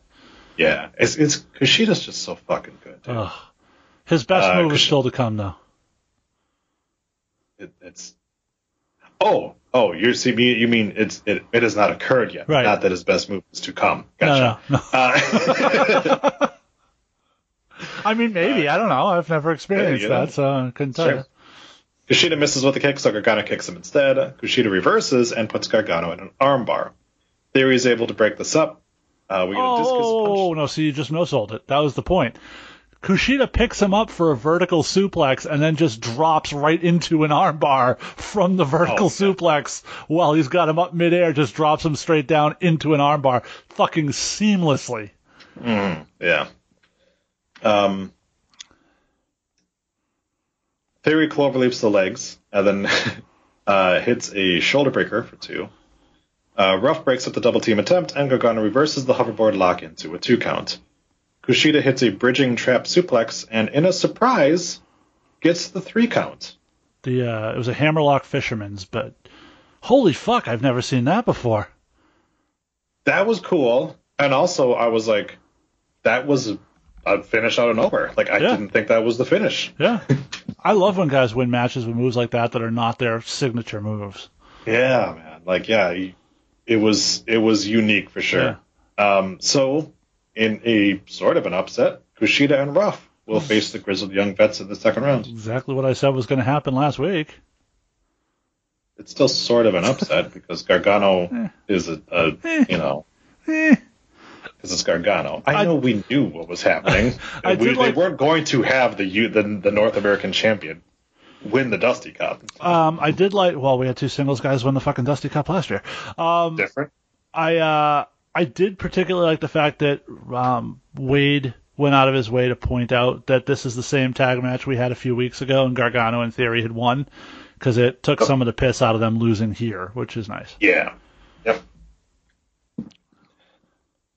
Pete Dunne tells Finn Balor that they are both cut from the same cloth. Dunne says Finn left, while Dunne stuck around to build the NXT UK brand. Mm-hmm. Says history will speak well of Balor, but it will speak better of Dunne. Good promo. Yeah, I love that he actually said at one point that him and Finn are inevitable, and that this time Finn can't just leave. And I love that. Yeah. Well done. Dick says Kyle O'Reilly is medically... and the other great line, he said Finn is just somebody taking part in his legacy, which I love too. Yeah. So Dick says Kyle O'Reilly is medically cleared a week after getting his jaw destroyed. 2 weeks. Oh, last week.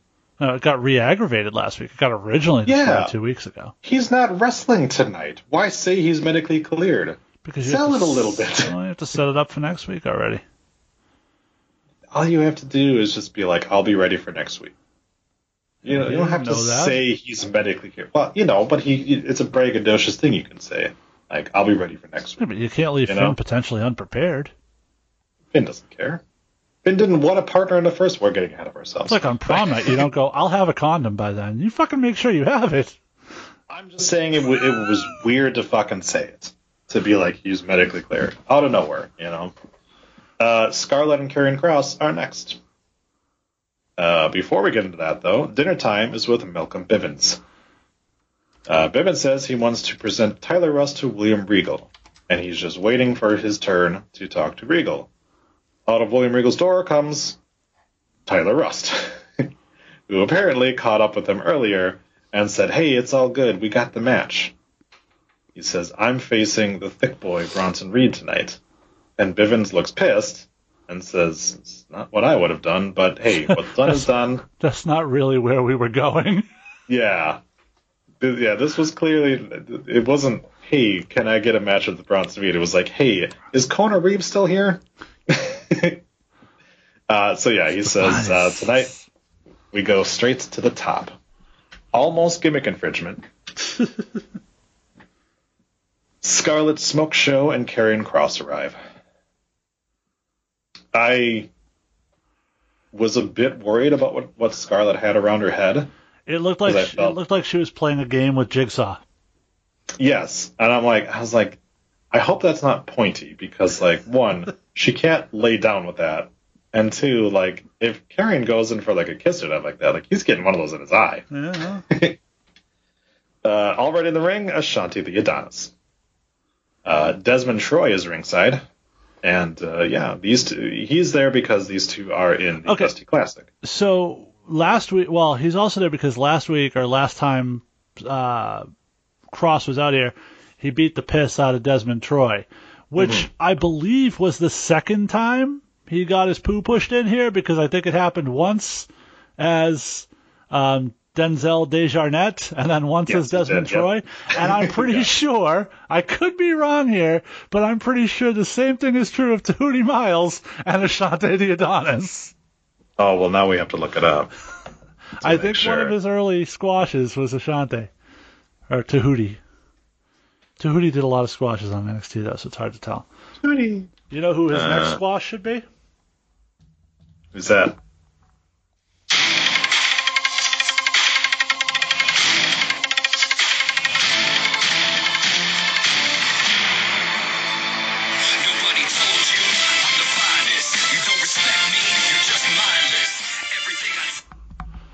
I had no idea whose song that was. That was the point. I wanted to see how long it took you. It took me to that point. So Karrion Kross defeats Ashanti the Adonis. Karrion Kross defeats Desmond Troy. No, it was not. Okay. His squash matches to begin with was Leon Ruff, Liam Gray. And then he beat Tommaso Ciampa. So. Sadly, no, beat Desjardins at some point. It's not on Cage Match. Yeah, weird. Yeah, but, I mean, Scorpio Sky has a win that didn't get reported there yet either, so. Let me see. So he's only had 2 matches as Desmond Troy, Karrion Kross and Tommaso Ciampa. Yeah, how'd those go for him? He lost both of them, yeah. But I think they went about as well as all of his matches as Denzel Desjardins. So good name change there, dude. Really. Yeah, I mean he's never won in NXT. Oh no, I'm sorry, he has, just said not on TV. Yeah. Because it's a bunch of live events. But yeah, no, nothing with that. All right. Anyways, that whole thing took longer than this match did. It did, yeah. That's what's sad about it. Because so here we go. Cross grabs and suplexes him, then rolls through and hits a Saito suplex. Cross hits another Saito, and Lady Blackref checks on him. Again, another one. Dick refuses to call it the Doomsday Saito. It's just a Saito now. Yeah. Yes. Cross hits an elbow to the back, and it leads to a delayed 3 count. So that's his finisher now, I guess. I guess so, yeah. So the refs actually try to make sure their pins look good, because she stopped and told him, get your hand out from under him. Because when he pinned him, he had his shoulder up. Yeah. He had his arm under his shoulder, and the ref actually, told him, get your fucking arm out of there. And then she counted. So I was like, look at that! A ref that actually is making sure that shit looks good. Not like fucking Darby Allin, who lifts a guy's head 16 feet off the fucking ground to pin him. After the win, Cross grabs Troy and puts him in the straitjacket, which I guess would be his secondary finisher. Well, it's also apparently no longer the cross jacket, according to Vic, Joseph. Now it's the straitjacket. Yep. Yeah. I guess. Sure. Just nobody has any special names for their moves anymore. It's just the generic names. Yep. It's just, to me, like, I know I harp on this a lot, but it's like being an announcer, being a play-by-play guy, I just can't imagine. Like, I find it so disrespectful to not know the names of the guys' signature moves. It bothers me. But anyway. Well, I mean, if they ever have Shawn Michaels worked on NXT, Dick Joseph will just be like, Shawn Michaels setting up for the kick. Well, no, the super kick is the name of the move. No, Sweet Chin Music is the name of the move. Oh, yeah. That's what I'm saying. I say super kick, but not kick. But that's what was throwing me off. Okay. Well, you know what I'm saying now is that he would not call it the Sweet Chin Music. No, not at all. No. We cut to MSK, the motherfucking Smoking Kids. Carter does a Borat impression to try to throw off all the other teams. Wes questions it at first, so then he's just like, yeah, I'll go with it. This is their NXT version of the Treehouse, right? Pretty much. Yeah. Just them. And I'm fine with it, man. I loved it. I thought it was great. Yeah. I actually much preferred what they did at the start of this promo to what they did at the end of this promo. Okay. Yeah. They're like fucking around and stuff like that. Although, here you go.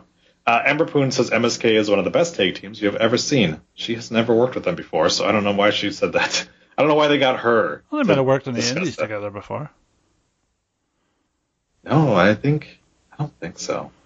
She was working Reality of Wrestling down in Houston, so she might have worked with Xavier.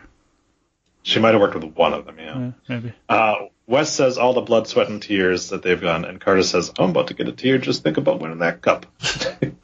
So I liked that they still ended it with a little bit of fucking cockiness. Carter got his fucking character over. Like, he got it across here. Yeah. And Wes, I don't think as much, but I understand it. Like, it's a short little promo. So, they got plenty of time. So they were both wearing blue sweatshirts that said something that started with the letter N. I think mischievous or mysterious or I don't know. I didn't catch exactly what it said, but so I don't know if that's what the M in MSK stands for, but it was like they were matching blue hoodies with the same M word across the front. Okay. So I don't know. Misunderstood. There you go. So I don't know if that's what the M in MSK stands for. It only struck me because they were both wearing the same. Yeah, they definitely are. Yep. Like it was merch or something. But it only says misunderstood, which is weird. I think it would have more. So they're the misunderstood Smoking Kids. Yeah. Yeah. I'm very interested to see what we get from them later on. But yeah, so far I was impressed. Yeah. Apparently they wore those sweatshirts as when they came out for their first match too. I just couldn't see it because all the fucking flashing green lights and shit like that. So the misunderstood Smoking Kids still hyped for them, and we get them next week when I won't be on, which makes me kind of sad. Feel free to join us, Troy. I might have to if I keep getting to talk about the misunderstood Smoking Kids. Yeah, it seems like a pretty good card next week, but we'll get to it. Yeah. Mercedes and Tony say friendship means nothing. Tony says that Caden and Casey should go preheat their Easy Bake ovens and go work on their latest TikTok video. What Mercedes did to Io is nothing compared to what they're going to do tonight. Enjoy the first round exit, girls. This was not good. I like the Easy Bake Oven line, but otherwise, like, you started off by saying friendship means nothing. It's like, so you two hate each other? Is that what you're getting at? This promo like, wasn't why? good. I don't know that we needed to have this be its own segment. I felt like, especially given the results later, this didn't need a promo. Yeah, and I feel like they could have done one of those little, in-box promos during the entrance of these girls or something like that, Yeah. and do this exact thing, and it's fine. Maybe. But do it then and not have it be like the focus of it, because this on a show that had too many promos, this is one I could have done without. That's all I'm saying. Yeah, there was a lot of promos, and we'll get to that though. Imperium arrive, and Lucha House Party are already in the ring. The entrance isn't quite the same with the big X in the middle. You don't like the X in the middle? I don't mind it, but I used to love just like the big white screen with just the black silhouettes and. Yeah. But yeah. Yeah, or even just Imperium written behind them. Yeah, it was there. It's still there. It's just at the very top of the screen. It's not behind them anymore. Yeah, it's above them. You almost can't see it anymore. Also, their trunks had far more shit in it. Yeah, they did colorful shit too. Yeah, which I was like, that doesn't if they had their names on their asses, which was different, because normally they just have Imperium trunks, and it's like I was like, it's kind of taken away a little bit because I felt like they were kind of supposed to be. I think they've always had their names on the back. Oh, they normally have Imperium written on the back of the trunks. I think it was their name. But I could be wrong, but I'm pretty sure it was their names. At least at some point they've seen their names on there. But to me, that always felt like more militant. That they all wore the same gear. Now it's like, okay, well now we've got like a weird little yellow badge on their hips. I mean, Walter doesn't wear that anyway, so. That's true. Well, fuck that guy, because apparently he's not part of the group anymore. Lindsay faces off with Marcel. Because it's the Lucha House Party. Lucha House Party. We forgot to mention that. No, I said they were in the ring already. Did you? We were talking about. We went right to Imperium's tights. Well, because nobody cares about Lucha House Party. Oh god. Well, then you're really going to hate this episode of NXT. Well, point proven, because Wade calls him Grand Metal Dick, and it's Lindsay Dorado starting off. And he's like, I thought you were going to say Wade called since last week. I thought you were saying Wade actually called him Grand Metal Dick, and I'm like, I fucking missed it. That would have been great. No, but Wade tries to cover it by being like, they changed colors from last week. Did they change gear? Did they switch again? And I'm like, dude, just let it go, man. I will say that if they were in Toronto, the gear that Lindsay had, Toronto Raptors theme, was pretty fly. Yeah, for sure. They're not, but yeah. Well, I mean, technically they're in Tampa. The Raptors are Tampa Bay now, so. It's true. Although they don't have those colors right now. No. Because Drake took over and was like, hey, I'm going to take the coolest purple and red, and I'm going to change it to black and gold. I love that it got that we got reports that Drake tore his ACL as a civilian. That's awesome. Not awesome for him, obviously, but just sort of. Well, that guy's a fucking putz. Martel flips Dorado and double underhooks him before turning it into an armbar. Dorado flips Bartel over him, but Marcel drops him. Bartel chokes out Dorado on the ropes. Then Dorado gets up, gets a tag. Then Dorado runs him, and Metal Dick goes from the shoulders of Dorado with a splash for 2. That was kind of cool. Yeah, I like that he walked out with it too. They don't always do that part. And he was facing away, which was weird. It was like, how are you just gonna fucking walk backwards with a dude on your shoulders? No, and that's the thing. We give Lucha House Party a lot of shit. When their cool stuff lands, it looks really cool. Yeah, the problem is Metal Dick botches a lot. More on that later. Yeah, so that doesn't always look great. I mean, case in point, look at the fucking Santos Escobar. I'm just going to drop my dick on your face. Did you go back and catch? Oh no, that was Ginger. Never mind. Go ahead. What was that? I did that match with Ginger. I forgot. I got mixed up. Yeah. There was a spot in there that Ginger missed. So. Oh, okay. Yeah. I went back and watched it because I like Lucha shit. Yeah. And that's why I saw Metal Dick drop his dick. Did you then see Escobar in the next sequence drop him right across the fucking coupling? Yep. Come on, dude. Risky time. Yep. Where was it? Oh, yeah. Eichner takes in and goes right on the offensive. Metal Dick tries to fight back, but gets caught with a backbreaker. Metal Dick hits a reverse sling blade, then tags in Dorado. Dorado topes, but Eichner catches him and then blasts him on the ring, or on the side of the ring, and then drops him onto the floor. Eichner catching people is probably one of my favorite things about this tag team. He's very good at it. He is very good at it, and it's just they just stop dead, which is the best. There's no recoil or anything like that. If the wrestling thing doesn't work out, he can definitely be one of the dudes in a pyramid, cheerleader pyramid. Yeah, exactly. Bartel drops Metal Dick on his Metal Dick, which causes him to fall into a tree of woe. Both Imperial members drop kick him, and they stand tall as we go to break. That was good awareness of when they were going to break. Yeah. The fact that they did their little fucking Nazi salute before going right into it. Jesus Christ. That will not be the title of the episode, just so you know. I already tested it. We can get away with saying cunt. Back from break, and Eichner is beating down Dorado. Bartel takes in and kicks Dorado right in the dick. How is that not a DQ? I understand they're going to say that it was like a kick to like the thigh or whatever like that. He kicked him square in the dick, dude. Yours isn't metal? Yeah, weird. Dorado up on the top ropes, and he eats a kick from Bartel. A superplex attempt is blocked by Dorado, and he hits a double tornado DDT, which was kind of fucking cool. He did like the spin and then the spin. Yeah. Eichner and Metal Dick tag in. Metal Dick does the flare bump in the corner, and then hits a tightrope Hurricane Rana. He hits a back moonsault for 2. Metal Dick botches a reversal, and then Eichner misses on the DDT off the top ropes. So Bartel catches him, but Metal doesn't turn all the way, so his leg gets stuck.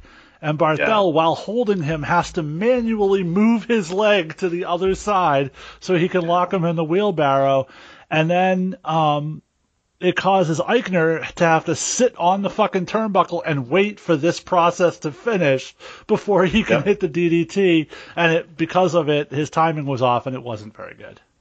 Yeah, and also because Metal Dick didn't actually go down with the DDT. Right. He stayed up a little bit, and yeah. Well, I mean, none of it was you never go down on a Metal Dick. I would figure your recent dental issues would remind you of that. Yeah, that's true. Dorado breaks up the pin. Bartel chucks Metal Dick onto Eichner, but he gets free.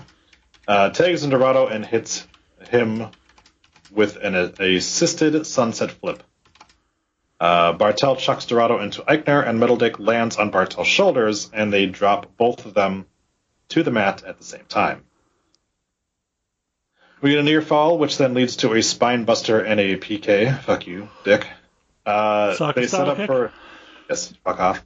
They set up for their finish, but Dorado reverses into a faceplant. Then Dick Joseph says Bartel doesn't see Metal Dick, even though he has to wait around for Metal Dick to get into position to Rana him.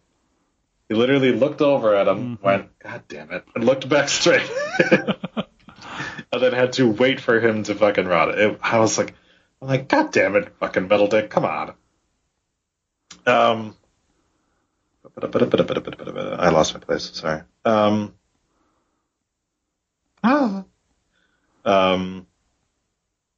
damn it, there it is. Okay, sorry. He gets launched into Eichner, and Metal Dick hits an assisted backflip to the outside on Eichner as Bartel rolls up Dorado for 2. Dorado gets a super kick, then hits a shooting star press, and Lucha fucking House Party beat Imperium. You also clearly missed the Vic Joseph thing. What? I'm going to tell you this, knowing full well it's going to make you angry. But right before the shooting star press, Lince Dorado's on the top, and Vic Joseph, and I shit you not, this is actually in the commentary, says, Dorado looking for the perfect landing spot. Because Lince Dorado's a cat. Uh-huh. Mm-hmm. That's the thing that was actually said on NXT. I guess I must not have made that connection at the time, but now that you say it, I do remember it sounding weird, and then just kind of like moving on with it. God, I hate that guy. I miss Morrow's pop culture references all of a sudden. Oh my gosh, yeah, right. So Lucha House Party will phase. My reaction: Dorado hits a shooting star press, and Lucha House Party get the win. What the fuck? So it makes sense considering the next round then they'll face the Gato del Fantasma. So sure. You do the face versus heel, but I would have been fine with heel versus heel because Lucha fucking House Party cleanly beat the former tag team champions. But they're clearly building to something with what happened after. So afterwards, Alexander Wolf appears on the ramp, and Bartel and Eichner salute him, and then we cut away. So only Volta remains in NXT UK. Right. Which he's going to be coming soon because he's still going to have that match with Finn, right? That's what they keep talking about, yeah. So why is Alexander Wolf here? No idea. Let's talk about that. No idea. I couldn't tell you. But he almost looked like Dad, and the kids were upset they disappointed him or something. It was weird. Yeah, but then I thought that maybe he was going to come out and like they were going to break up Imperium, but then they did the fucking salute to him, so it was like, oh, okay. So they're just like, yeah, hi, how's it going? Like, I don't know. It was weird. We'll see what happens, but yeah. By the way, can I just tell you? How's your mother?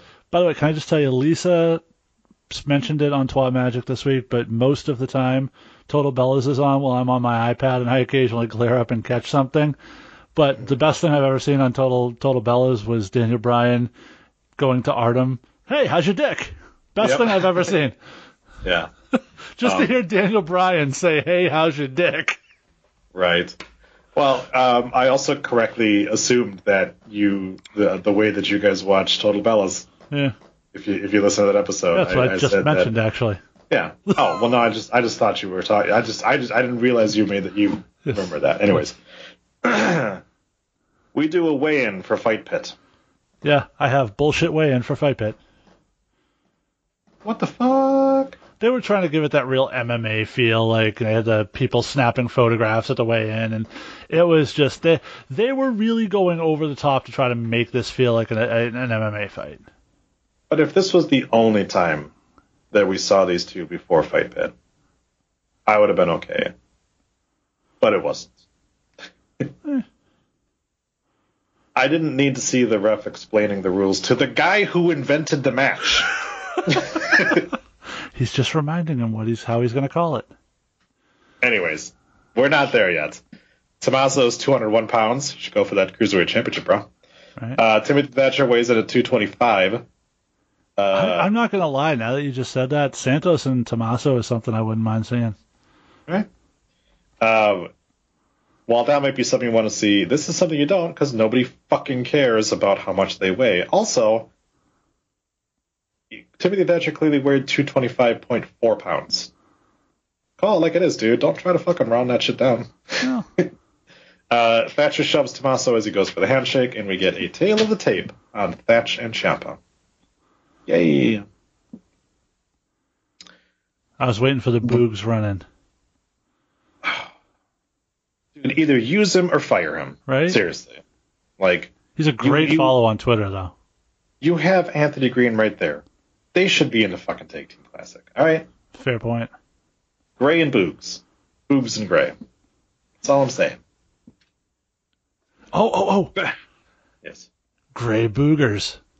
There you go. Yes. Beth Phoenix intros the Women's Tag Team Classic. She runs down the many different women who have come through NXT. Although adding Alexa Bliss and Carmella in with all the former champions is a bit odd, considering they didn't do much on NXT. I know they have done things since, but like... Well, it was women who have come through NXT to accomplish great things. Oh, I get that. It just was like two of these things, not like the other in terms of NXT runs. Maybe. Because all the rest was like Io Shirai, like fucking Alexa, or not Bailey and Sasha. It was like, yeah, they all did really good in fucking NXT, except for Carmelo, who was a fucking hairdresser in NXT. But she was Fabulous. Dude, watching the 2018 Rumble, I was like, God, I missed this song. It is a good fucking type. She was also fucking Cass. Yeah. Well, now she's fucking Corey. She's got a type. Dudes with C names. What do you think? Big Cass. Rate that dick. I feel like there's an estrogen problem with that hair. I feel like I feel like there's not much going on down there. Although, if you ask her, Corey Graves apparently has a very pretty dick. So. Beautiful dick, she says. Yeah. Beautiful dick, yes, that's what it is. Anyways, but if her experience was Cass, and you're saying Cass is, micro penising it. Yeah, I know he's tall, but he's also gangly, so I feel like it's at least got to be thin, right? It's possible. Our first match is going to be Casey and Caden versus Tony and Mercedes. We have all of the women up. Yes. Look, I'm all for doing a women's Dusty Classic. we already have to move the men's Dusty Classic matches to 205 Live where nobody sees them. Could we maybe do this after the men's 205 Live so that they're not taking attention and focus away from each other? This seems like a really stupid time to do this. Also, you don't have tag team championships for the women. Well, you do. Those women's tag team championships can be defended across brands. They've been defended in NXT before. You don't have tag team championships for the women. If you're going to tell me that Raquel and Dakota win this thing, I could totally see them doing a match with Charlotte and Asuka. Yeah, I mean, it would be nice. Those titles, much like the Cruiserweight title, would be so much better served in NXT. I hate to say this, and I know I'm going to get comments from other people, but if you're trying to build Raquel, you put her in the ring for doing a face-to-face with Charlotte, that's good for her. Yeah. No, I'll get you. She's got this. She definitely has the intimidation factor, the size-wise. Mm-hmm. Not chest-wise, but the rest of her, for sure. But that back, though. Yeah. Fucking jizz across that. Just make a giant X. So I never thought I'd see Do you have a Reddit subscription of a back fetish site? Because I don't, but I'm sure there's one out there. Guarantee you she would be a big hit there. Mm-hmm. JBL must love her. Yeah. So all the women are up there. We see Priscilla Kelly up there with her red hair and red tampons. And when they announce Casey and Caden, they do kind of shove everyone else aside to walk down there. Which I assume is why Brian Alvarez thinks they're turning heel, but it's just a cocky moment. That's all. Doesn't mean they're turning heel. Like, you can't have Casey Catanzaro as a heel. No. Also, they're going to face Raquel and Dakota in the second round, so. Right, exactly. He's an idiot. One person was like, I bet you they're turning heel. He's like, I'm fucking writing that story down because I got no original ideas in my brain. Fucking twat. And otherwise, I'd have to talk about all the fucking botches on AEW, so we're not going to talk about that. Caden and Tony start off. They tie up and they try to rip the shit out of each other. Carter gets the upper hand, but Tony reverses back. They slap titties, and Carter handsprings over Storm. Storm drops her and gets a 1 count as Mercedes takes in. She hits a sidewalk slam and drops an elbow on Caden for 2. Caden kicks. Yes? No, go ahead. Oh. Caden kicks her and leaps over her to tag in Casey. They drop Mercedes and hit a double drop kick, followed by Casey hitting a springboard senton. Casey, by the way, rocking a tit window. Just want to get that out there.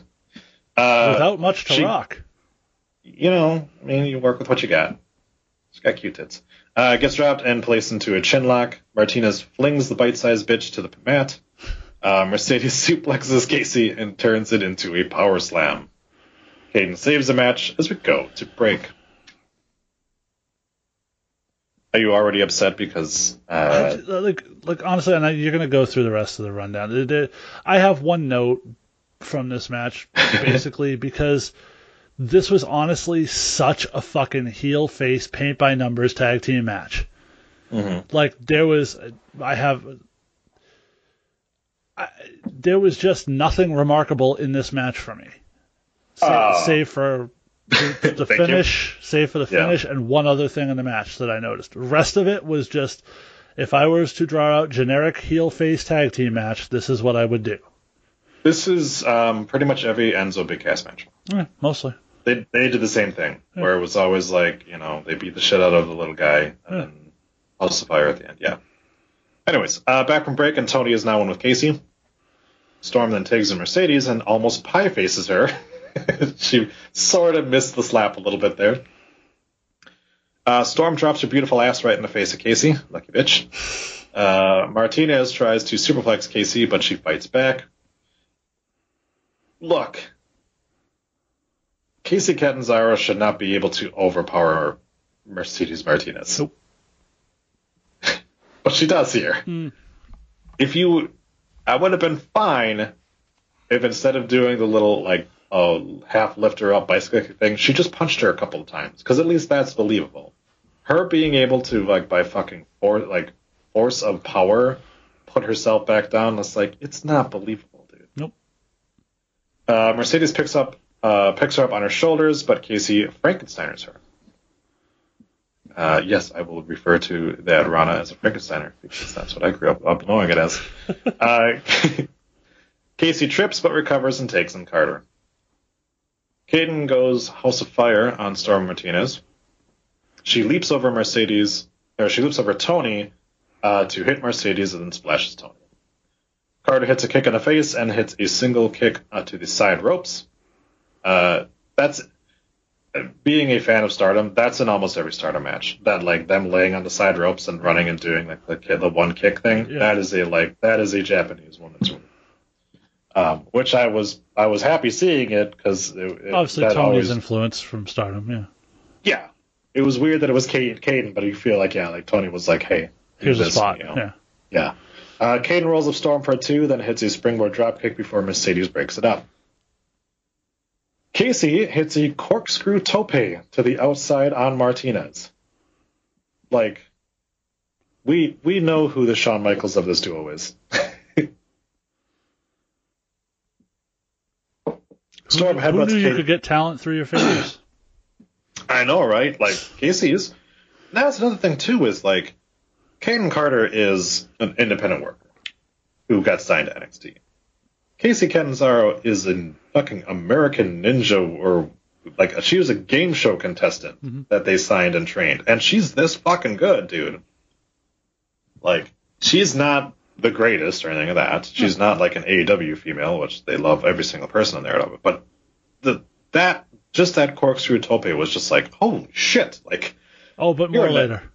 Yeah, but more later, because she tops it, and I didn't think she could. I was like, well, that's a highlight. We'll talk about it. Well, we'll get there. Storm headbutts Caden and goes for a German, but Caden fights it off. Storm goes for the single leg crab and steps on her back. That's a good one, yeah. That's the other note I have, because I don't recall seeing that before, where you've got the half crab on. I've seen the knee to the back. I've never seen a full-on step on her back. I actually like that. Mm-hmm. Then, Io Shirai arrives and drops Martinez onto the announce table, which, of course, doesn't break. Mm-hmm. That's a problem they run into with the women a lot, I feel like, though, that the tables don't break when they're supposed to. I mean, it's easy when you drop 250 pounds onto a table for it to break. It's not so much when you're dropping 120, maybe, for Martinez. Something, yeah. Storm gets distracted and Caden trips her. She sets Storm up in a cloverleaf, tags in Casey, slams Tony onto her front, so then her back is up. Casey goes up top. So she put her face down, ass up? Yes, that's the way you would like to fuck. Casey goes Tony? Up top and hits a twisting corkscrew 450 senton, which apparently is called Holy Hell, if you ask Dick. Now, this was a cool looking move. There's no way this is what that was supposed to be. Casey landed with her ass onto Storm. No, hold on, because this is what really fucking blew my mind. She landed with her ass on the small of Tony's back. You are asking for an injury here. You are really high. I don't care how much Casey weighs, and I understand she's a smaller girl, but that kind of force and velocity coming down with that kind of speed right on the exposed small of someone's back, not a fucking smart idea. This can't possibly be what this move was supposed to be. She must have over-rotated. There must have been something off here. This can't possibly be what the finisher is.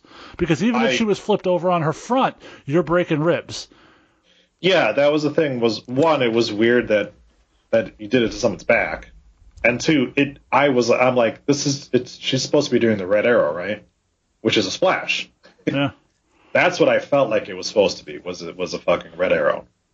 And instead, it turned into a senton. It felt almost like a phoenix splash crossed with a double moon. It was fucking crazy. Again, it was cool looking, but for sure, when she landed, I was like, that didn't look like she expected to land there. Nope. You know? Tony seemed to be okay later, fortunately, but yeah, you were asking for a serious back injury right there. Right. If Ginger were here, he would sum that move up in one word. Gross. Yeah. Casey rolls Storm over and pins her for the 3 and the win. Also, from a realism standpoint, if it's Casey's ass versus Tony's ass, Casey's not winning that ass match. No, man, like Casey would have bounced back up into the air Right? off that ass. Like you can bounce a quarter off that ass. You can definitely bounce a fucking quarter midget off that ass. Casey and Caden will face either Aaliyah and Jesse or Dakota and Raquel. So it's Dakota and Raquel. Well, I would say that, but after tonight, I have no idea who's fucking winning these matches anymore. Because I made a joke last week saying that Casey and Caden were just there as cannon fodder, and apparently no. They're not. I do like when they surprise us every now and then. Yeah, because it helps them, and Mercedes and Tony don't really gain anything from making it far in this tournament. Well, that said, the two women you're setting up both apparently to feud with your women's champion just lost in the first round. I'm not sure that's a great look either, but... Well, the guy who's the North American champion lost in the first round too, so... Fair point. Yeah. So that means they're not going to have a couple cups. No, they're not. No, they're not going to have a couple cups. And we'll see what happens in that match, because that is another one where I could see them turning around and having them lose. I don't think they will, but it's not out of the realm of possibility. All right. Finn Balor is walking in the back with dinner time, and she asks where he's going, and he says, "Take a wild fucking guess." And he goes right into William Regal's office. I was like, oh, that's right. Finn is still kind of a tweener. I forgot about that. So Finn goes into Regal's office. And he kind says, of a dick to Mackenzie there. That's what I'm saying. Like, that's a dick thing to be like, take a wild guess. Like, oh, right, well. You know how, like, sometimes when the dudes will be extra shitty to the hot chick so that their wife doesn't get pissed at them? Right. There you go. Although Balor's wife's pretty hot. She probably has nothing to worry about. No, she doesn't. And plus, we know Mackenzie's with Dick Joseph, so. Although Dick Joseph should probably be worried. She would fucking leave Joseph in a fucking second for Balor. Dude, all you have to do is look at when he walks away and look at the look on her face. Yep. And she's just like, well, I gotta get new panties now. Clean up on aisle me. Finn wants to face Danny and Oni first to chop off the arms before he goes to the head. So I guess Pat is the dick in this situation? Or what? Like, do they just forget he exists? I thought Pat was the head. He's not there, he's though. The brain. But, but like, he's part of this gang, right? Right? Regal tells Finn he needs to find a tag team partner. So basically he wants a handy before he gets head. Yes. So Finn needs to find a tag team partner if he wants to take on Blorkin, because Regal will not let him face both of them at once. Finn just stares him down before he fucks off. All right. I wonder who that partner is going to be, Troy. Yeah. I mean, we knew. I'll tell you what, when he left that office, I had no idea where this was going. Mm-hmm. Yeah, of course. By the way, have you seen Balor's new shirt on WWE? It's fucking awful. Oh, he normally has such good gear. Yeah, no, this one's awful. Did he design it? I have no idea. I have no idea who designed it, but whoever designed it. I like the guy, but if you've ever seen his peak gear, it's not great. Hold on, now I gotta find him. Finn Balor. Let's see. Oh, that's the shirt? Yes. I didn't see the front, I only saw the back. Yeah, not good. Oh my god. So, for those of you wondering, so I only saw the back of it. The shirt is, of course, it's red and white, right? So I will read for you exactly how I read it when I first saw this shirt. This everyone business watches Mimi. Go to WWEshop.com. Look for Finn Balor's Everyone Watches Me shirt. What you're supposed to do is read by colors. So that would be, this business watches me, everyone watches me. But I read like a normal person, which is you read the words as they go down the fucking page, which is this everyone business watches me. Also, the line that's based off of was everyone watches this business watches me, which is a much better way to say that. Yeah. Because otherwise you're just saying the same thing twice. Yeah, pretty much. because the business would be involved with everyone who watches you, right? Yep. Mm-hmm. Yeah. Okay. Again, like I said, and the only design saw the isn't back even of good. it. It's not like the words just it's just bad design. Like this is one of the worst shirts I've seen in a while from WWE. It's weird too because it's reversed normally. Yeah. Normally they have the fucking big saying in front and then like the design in back, and this one is the big X in front, and then which again is like at least put the little triangle around it so you know it's a Finn Balor shirt, because otherwise it's just a big red X. Yeah. So, yeah, it's another one of those things where it's like, yeah, like Heath Slater had that shirt that was the fucking I Got Kid shirt, but it didn't say his name anywhere on it, so you didn't know it was his gear. Like, if you look at that shirt, you don't know that's Finn Balor's gear. Right? It doesn't say it anywhere on there. It doesn't say his name. It doesn't have his logo or anything like that. It's got a red X, which is like part of his logo, right, but not the entirety of it. It's weird. Yeah. Not a good design. No. Bronson Reed walks out and is stopped by some black dude in a suit. It's Swerve Scott. I thought that was a great look for Swerve, honestly. I thought he looked here's like the a thing. badass. Yeah, here's the thing. He says something to Bronson Reed that we can't hear. Reed gets annoyed by this, and they separate. He gets so annoyed that the little dinosaur on his shoulder goes... Rrr! And speaking of bad fashion looks, that jacket is awful. We're not even there yet, but yeah. It's on TV during the segment you're talking about. Well, I'm not there, because I have the iguana thing when he actually comes up. I didn't notice it at first. Because, again, this is one of those, like, we're just going to break things.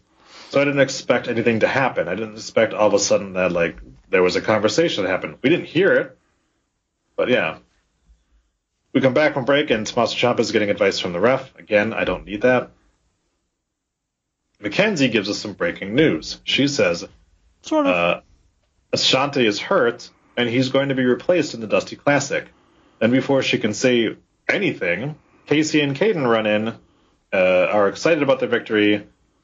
They get all, like, they're fucking cheering some of that. They walk away, and Mackenzie's like, back to you guys. It's like, no, not back to us. So much like the Triple H announcement on SmackDown a couple weeks ago, or Raw a couple weeks ago, we still have no idea what Mackenzie was going to say. Who's teaming up with Desmond Troy? Like, come on, dude. Is somebody teaming up with Desmond Troy, or is that whole team just eliminated and we're replacing it with a new team? So fucking weird. Who are they facing? I'd have to bring up the fucking things, but...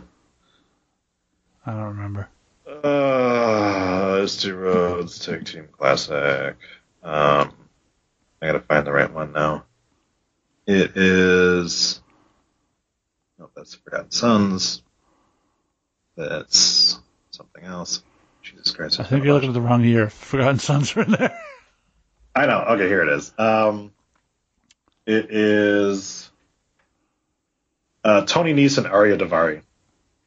Okay, so that's definitely a team if you wanted to have a new debuting team or somebody teaming up for the first big stars teaming. That's a spot where you could put them in and have them go over. And the winner of that faces the Undisputed Era, so it makes sense to have a bigger match for Undisputed Era in a second. Right, exactly. So, but we'll get there because like Imperium somehow get their way back in. Yeah, right. We'll get there. Malcolm Bivens and Tyler Rust arrive. Bronson Reed arrives next with an iguana around his neck. I think it's supposed to be a mini Godzilla. It's supposed to be. It looks like an iguana. Yeah. Because it's laying down. Not good. It's not staying. Godzilla stands up. Yeah. Like, Godzilla doesn't walk around on all fours. Yeah, no, it's not good. So then Dick takes... It's like if Vince McMahon got a hold of this guy and said, I want him to be like Godzilla. In fact, put a fucking Godzilla on him. So is he Godzilla now? Is he no longer the Colossus? They've called him Ozzilla on the show before because he's Aussie. Yeah. Like he was Thick Boy, then he was fucking Colossal, now he's Ozzilla. Anyways. No, he's still Colossal. Oh, yeah, I guess. Dick takes us back to what we saw before the break, but this time now we can get to hear it. So we got to watch this segment twice. Swerve says, don't get in my business again. Good luck out there. That was it. Yeah. Why we couldn't have done that before the break and not wasted our time to watch it again? I think it was just an error. I think it was an audio error. It seemed that way. Yeah. Match starts and Rust kicks Reed, and then they tie up, but Reed shoves Rust off. Reed grabs the... So he shook the rust off? Yes. Reed grabs the hand of Rust and hurts him. Rust ducks a clothesline, but can't get out of the way of his shoulder tackle. It's difficult, man. Like, the guy's last name is Rust. There's going to be a ton of them. Yeah. Rust back in, and he eats a boot from Bronson. Then gets a stomach buster. Stomach buster. Stomach buster, yeah. Then he hits Bronson hits a reverse sack of shit. And Bivens tells Rust to outsmart him. Which means hit him with the rusty trombone. Yep. Rust drapes the arm over the ropes, and then he hits a. It's not a flatliner, but what is that? When they grab the arm like that and just drop them forward like that. It's usually is there a name for that? Arm DDT. Arm DDT, okay. I wouldn't know because our announcers don't ever Single arm DDT. There you go. We cut to the back to see Io and Tony fighting each other, so fuck this match. Also, fuck Mercedes and Io, which we just built in the midst of that last tag team match. Yep. Who the fuck is Io feuding with right now? Apparently everybody. Triple threat, I guess. Yeah. And of course, Raquel challenged her too, didn't she? Yeah, she did. So. She said, I'm coming for you next. Yeah. So, I guess, maybe we'll do like an elimination chamber or something like that. Maybe Kona Reeves can get in there. Yeah, there you go. Fuck it. Back in the ring, and Rust is working the arm over Reed. Then Reed punches Rust in the tit. Then decks Rust down. Reed drops Rust with a choke slam or two. Reed then goes up top, and Rust pump kicks him. He Samoan drops Reed off the top rope, but Reed kicks out. We get a senton from Reed, which puts Rust on the mat, and Reed goes up to the top for the tsunami splash and the win. And Bivens is unhappy. This match sucked. Mm-hmm. I'm actually a Bronson Reed guy. Look, I'm happy Tyler Rust is getting a little run here in NXT, but there's nothing about Tyler Rust that makes him stand out. He looks like generic wrestler number 5. There's nothing about Kurt Stallion that we'll get to that. The same thing. We will get to that in a couple minutes. But Tyler Rust reminds me a lot of like Alex Reynolds in AEW. That's the comparison I keep coming up with. Good body, got the hair. The face just throws you off. Like, he doesn't have the face of a star. And added to that, he does everything well, but does nothing in a way that stands out. Yeah. Who was that? Was it Lucky Cannon? Who was that, like, lanky guy? In NXT? In the first season of NXT. Oh, yeah, Lucky Cannon. Lucky Cannon, yeah. He reminds me a lot of Lucky Cannon. Yeah. Where you're just like, yeah, like, you're okay, but you're okay, Yeah, but the Alex Reynolds works well for it too, where it's like, yeah, if you were in a tag team with somebody, they'd be the better guy. Yeah, Or if the New Day thing doesn't work out, he could team with Xavier Woods and be Rusty Trombone. There you go. All right, we got it back. We brought it back around. Which is the primary function of a rusty trombone. Yeah, there you go. Dinner Time has again caught up with Finn Balor. I guess she's just chasing him around at this point. And she asks him who his partner will be. How many interviews is this at this point? It's like 5, right? We definitely didn't need this one. All right, you do this. I'm gonna tabulate. Hold on. Go ahead. Okay. So Finn says there are a lot of people here that owe him a favor, and it's time to have a little chat. Then we cut away, because again, there was no point in that. We get Thatcher being shown getting the rules of the match he invented explained to him. So I'm not counting I'm counting all backstage segments that we got, whether they're interviews or something else. Yeah. Okay. So keep going. Carry the one. Finn Balor walks into the Undisputed Era locker room, and Finn says he's looking for his payback. Finn tells Kyle he knows why he's here. Is he in? Or are you still drinking your meals through a straw? And Roddy gets upset. And they've got to calm him down. Kyle says, yeah, I'm in. So Finn and Kyle will take on Oni and... I put Oni and Lorcan Oni and Birch next week. So by my count, this was the 8th backstage segment on this show. Now, 7th if you count the Reed one once. I counted it twice because we did technically cut away from the show to go to it twice. Yeah. 8 times they've gone backstage. And you counted this little thing as 3, right? I counted it as 1. You could add more to it if you wanted to. Oh, but it's dinner time with Finn. But it's one Thatcher, continuous segment. That's why I sort of... But they cut away to Thatcher. Yeah, I guess. Yeah, fair. So I would say that splits it up. I'd say it's dinner time with Finn, Thatcher, then... All right, Finn then 11. Disputed Era. Yeah. Either way, not good. No. Yeah. This is not what NXT used to be. No, man, like... We definitely could have had another match, or had another match go longer. Like, give Rustin and Reed more time. They did not need any more time. They needed to not be on the show. Right. Well, and technically what we get next is not a match either, because Santos Escobar comes here out, but we cannot hear him over his jacket. Santos says he is the champion of champions, and a champion of champions doesn't need to overcome a curse like Johnny Gargano. He doesn't have a glass jaw like Finn Balor. And, of course, unlike Karrion Kross, who couldn't even make it to his first title defense, Escobar continues to win. He is the longest reigning champion in NXT. He's not wrong. Yeah, that was the thing. Unless you count Jordan Devlin, which is probably where we're going with this. Oh, we're definitely going with it, because, Escobar says, I've beaten everyone that has come up to challenge me, and... But Devlin's a heel. It doesn't matter. It's still going to be a fun match. That's all. Oh, I'm sure, but they're pretty clearly... Do we qualify Jordan Devlin as a piece of shit at this point? Or do we assume that was a false accusation? I would say alleged piece of shit. Okay. So you got an alleged piece of shit in Jordan Devlin, and you got a guy nobody likes in Santos Escobar. They don't usually do that because you got to have somebody you want to see win the match. Yeah, and that's what worries me because of what we have coming up here. Yeah. Grand Metal Dick and Lince Dorado walk out. Oh, no, sorry. Not yet. Sorry. I missed that he says Wilde and Mendoza are one step closer to joining him as champion of champions. Yeah. Then Lince and Grand Metal Dick come out, and they attack Legado del Fantasma, but they get beaten down. And then Kurt Stallion arrives to even the odds. And you know what's a really good way to put over your guy is as soon as he shows up, go, who's that? Yeah. But that's the reaction, because Kurt Stallion is generic as fuck. Yeah, man. Like, it took me a second, too. Yeah, for sure. I watched 205 Live. I've watched this guy work. And it took me to be like, is this some new guy?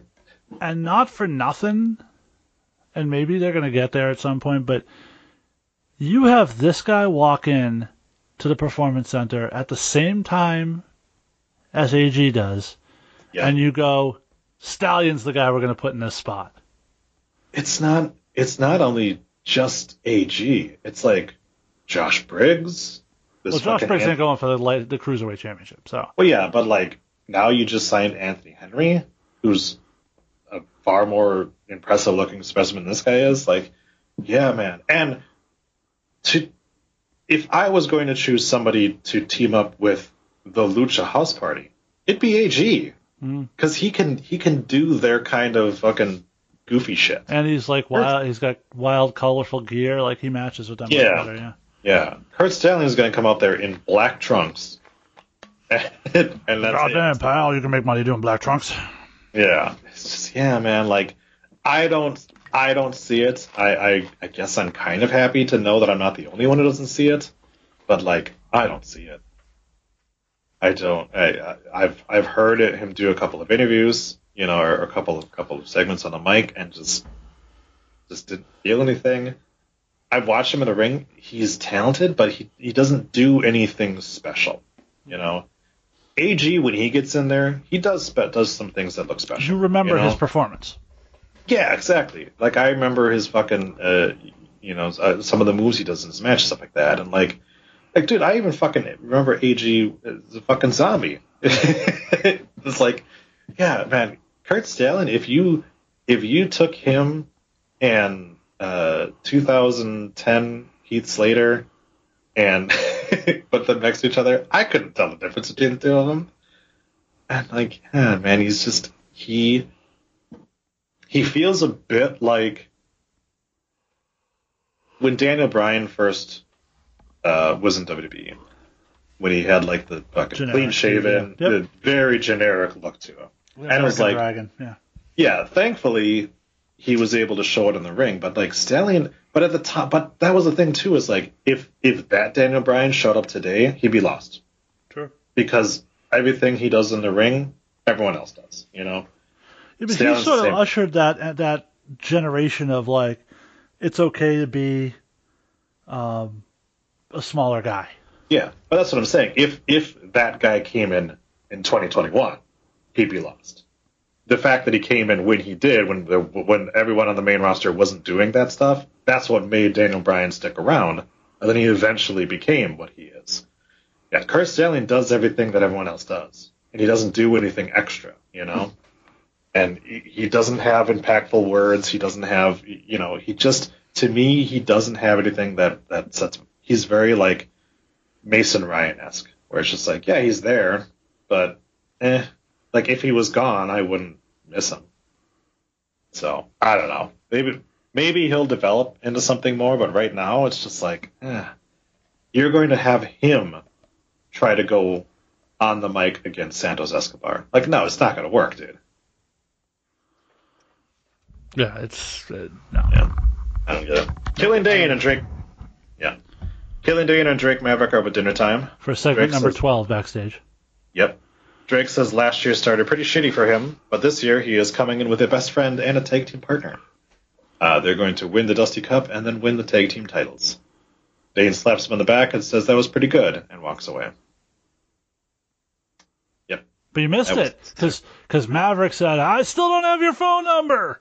Oh, yeah. Funny. That's hilarious. Lulz. Yeah. But that joke didn't make sense because Dane said, I'll see you next week. He didn't say, like, call me or talk to you later or anything like that. He literally said, I'll see you next week. So just, yeah, I don't know. It just didn't land for me. Terrible ring announcer welcomes us to the fight pit. I think she did a great job with the fight. Welcome to Fight Pit! That was great. Well, because she was actually trying. Normally she's fucking god awful. Oh. My question was, holy shit, you set that up really fast. But before we get to that,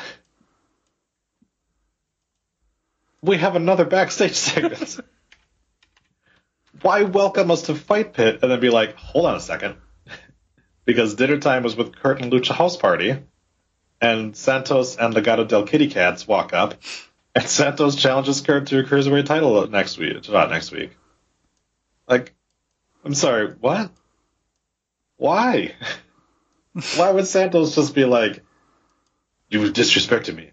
You want a title shot? Like, it's just so fucking weird. And why was this here? Instead of having the fucking Killian Dane and Drake Maverick thing, you could have had this, then go to the ring announcer, and then go to the Fight Pit. Do not go to Fight Pit, and then be like, I know you're hard and ready to come. Hold on 1 second. I gotta just go take care of this email really quick. So we go back to Fight Pit. And Ciampa walks up around the scaffolding and goes right after Thatcher. Ciampa tries to throw him outside of the Fight Pit, which I thought was interesting, considering the match has to end inside of the Fight Pit. But he was apparently trying to murder him. Thatcher pushes Ciampa back and continues to uppercut him. Thatcher then suplexes Ciampa onto the... I kept calling it scaffolding, but I don't know if there's a better word for it than that. It's a little catwalk above the ring. Yeah. Essentially what it is. It's top of the Fight Pit. Yeah. Thatcher starts trying to drag Ciampa over the edge of it, but Ciampa breaks free and kicks Thatcher in the mouth. Which made no logical sense, since the match can only end inside the pit. So if you dump the fucker over the top, you can't win. They were trying on commentary too. They're just like, I don't know what Ciampa's thinking right there. It's just like, he's clearly not. Like, Ciampa guillotines Thatcher under the ladder. Then we go to break. And because I watched this on USA Network, I don't get box and box and box and box. So when we came back from break, they were in the fight pit. Yeah. And I was like, how'd they get down there? So apparently at some point in time, they got down, which I was curious how they were going to do that. I thought we were going to get like a big spot or something like that. And instead it come back, it's like, oh, they're just in there now. Okay. I think my favorite part of this whole thing was fucking Vic, on more than one occasion, trying to convince us, like, well, that's not the standard mat that they're on. It's a harder one. And it's like, no, we can see the ring posts, Vic. We know this is just the ring without the ropes. Yeah, you just took the ropes off. Like, it's the same mat. It's not any harder. It's not a different, like, fuck, don't treat us like we're stupid. Yeah, I hear you. Thatcher gets sent into the cage. They start a count, but Thatcher gets back up. Ciampa goes for the fairy tale ending, but Thatcher sends him into the cage. Thatcher tries to break Ciampa's hand in the corner of the cage, because there are little gaps in the corners. Where the posts are. Where the posts are, yeah. And so he tried to stick his hand into it and, like, bend it back. I don't know. I don't think it worked like it should have worked. It just didn't do it for me. I think he couldn't see it, so I think he was sort of wedging it between the cage and the post and then pulling back, but I don't think you could, because the posts are black, they really didn't stand out, and I think you couldn't tell what he was doing. Yeah, that was my issue. I was spending too much time trying to figure out what he was trying to do. Yeah. So yeah. Dick almost says these two men want to beat the shit out of each other, but he does catch himself beforehand. Thatcher puts on an armbar. Instead. I assume he does that when he comes, right? I would just think so, yeah. Oh, dinner time. Oh, dinner time. Oh, dinner time. Thatcher gets the full mount and bends back the fingers, and then he breaks Ciampa's hand. Ciampa gets a single leg crab, but then just kicks Thatcher in the leg. I don't get it, but all right. Thatcher gets in a sleeper hold, so Ciampa kicks Thatcher in the dick, which apparently is 100% legal. And fight pit. Yep, fight pit. You can kick him in the dick. You can bite him. Bite that dick. Give him the old dick twist. Thatcher tries to climb over the back of the ref, so Ciampa grabs him and Widow's bells him off the ref's back. Fantastic spot. I loved it. It could have looked really bad. Because you're asking a referee to, like, bend down, but the ref did such a good thing of being like trying to get off. Like, yeah, because he could have just sat. Right. But yeah, it was great. It's what they would have done in AEW, but. Oh yeah, he would have. Get off of me. Thatcher gets back up and they trade blows. Ciampa drives Thatcher's head into the cage and then hits the fairy tale ending. I thought for a second that it looked like Thatcher was bleeding, but he just is like Brock Lesnar red. Yeah. So, but I'm like, oh, did he fucking cut him open? I was like, okay, no, he didn't. He locks in a sleeper hold, but even though Dick says there is nothing Thatcher can do to get out of it, he rolls out of it and sends Ciampa into the cage. Ciampa tries to get out and gets placed up high through the cage. And then Thatcher puts him in a stretch muffler, and Ciampa taps. So, Ciampa's foot, the story here is Ciampa's foot got caught, and because of that, he was completely vulnerable, and that stretch muffler looked stiff as shit, too. Like, it looked unpleasant.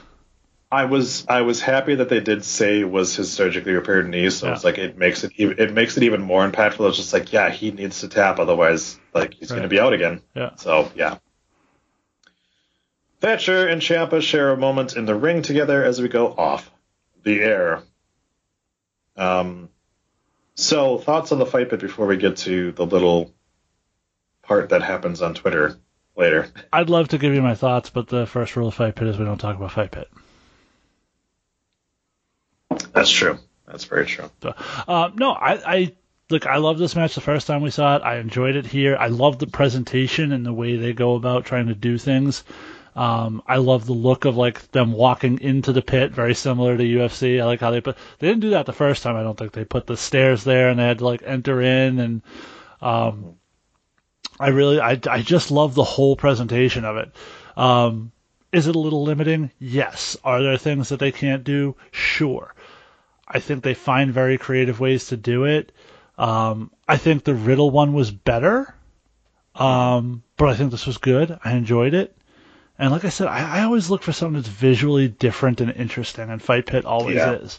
And I like the narrative that Thatcher is undefeated in Fight Pit, and we can keep going back to this for Thatcher programs. Because outside of these matches, we've said it before, I find Thatcher pretty boring. But when he gets in here and you tell me it's a Fight Pit match, I'm all in on a Thatcher match. So I'm here for it. I liked it. I felt it needed 5 more minutes. Which they could have got by not having Bronson Reed and Tyler Rust waste our time. Right, that's what I'm saying. Or cut half of the backstage interviews. Yeah, it just seems like, I mean, we missed a portion of it too because we were in break. Yeah. But yeah, it just seemed like it was, it felt a little fast. Yeah, it felt like they maybe ran out of time and they had to condense it.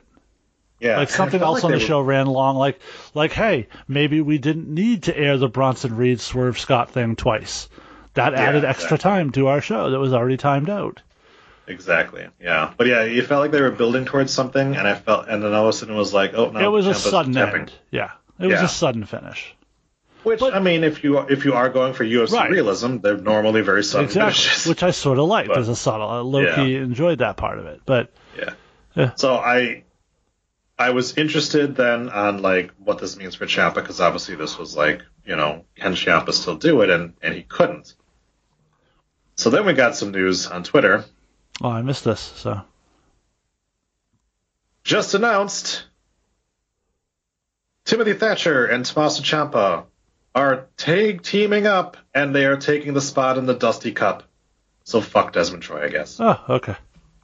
So that was what them sharing that moment in the ring afterwards was.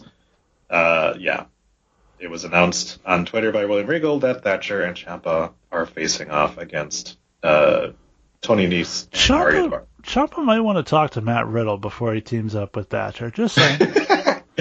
No shit, dude. I want to make a call to the bro. I think we've had this like, hey, we're going to throw you guys together and fill in a spot thing before with Thatcher. It didn't work out well. Yeah, I hear you. So that'll be interesting to see. So here's the thing, Jason. Yes. This is a tag team of 2 guys. Yes. They don't like each other. That's breaking new ground here. Yeah. So that's happening. But they now respect each other. Yes. This is the bar 4.0. Right.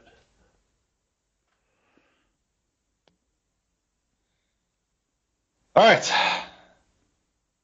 If there is any match that you would like to go back or tell people to go back and watch, what would it be? I would say Fight Pit, because it's visually different. It's something you don't see very often, and feels special, feels important, and it built to something, obviously. So there was the other matches on the show where there were good spots and good moments. It was just all of them had some like moments in them that this one didn't seem to have.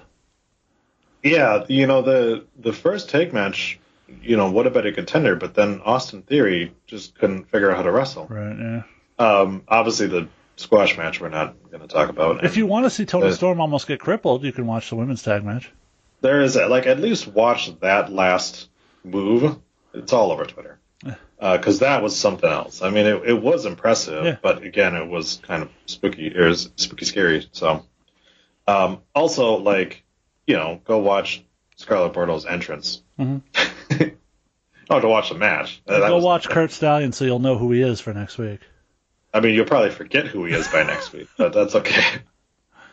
I would say do Fight Pit for sure. Go back and watch that. It is... wait a second. They had to call up Matt Riddle before Kurt Stallion came in, because then Riddle couldn't call himself the Stallion anymore.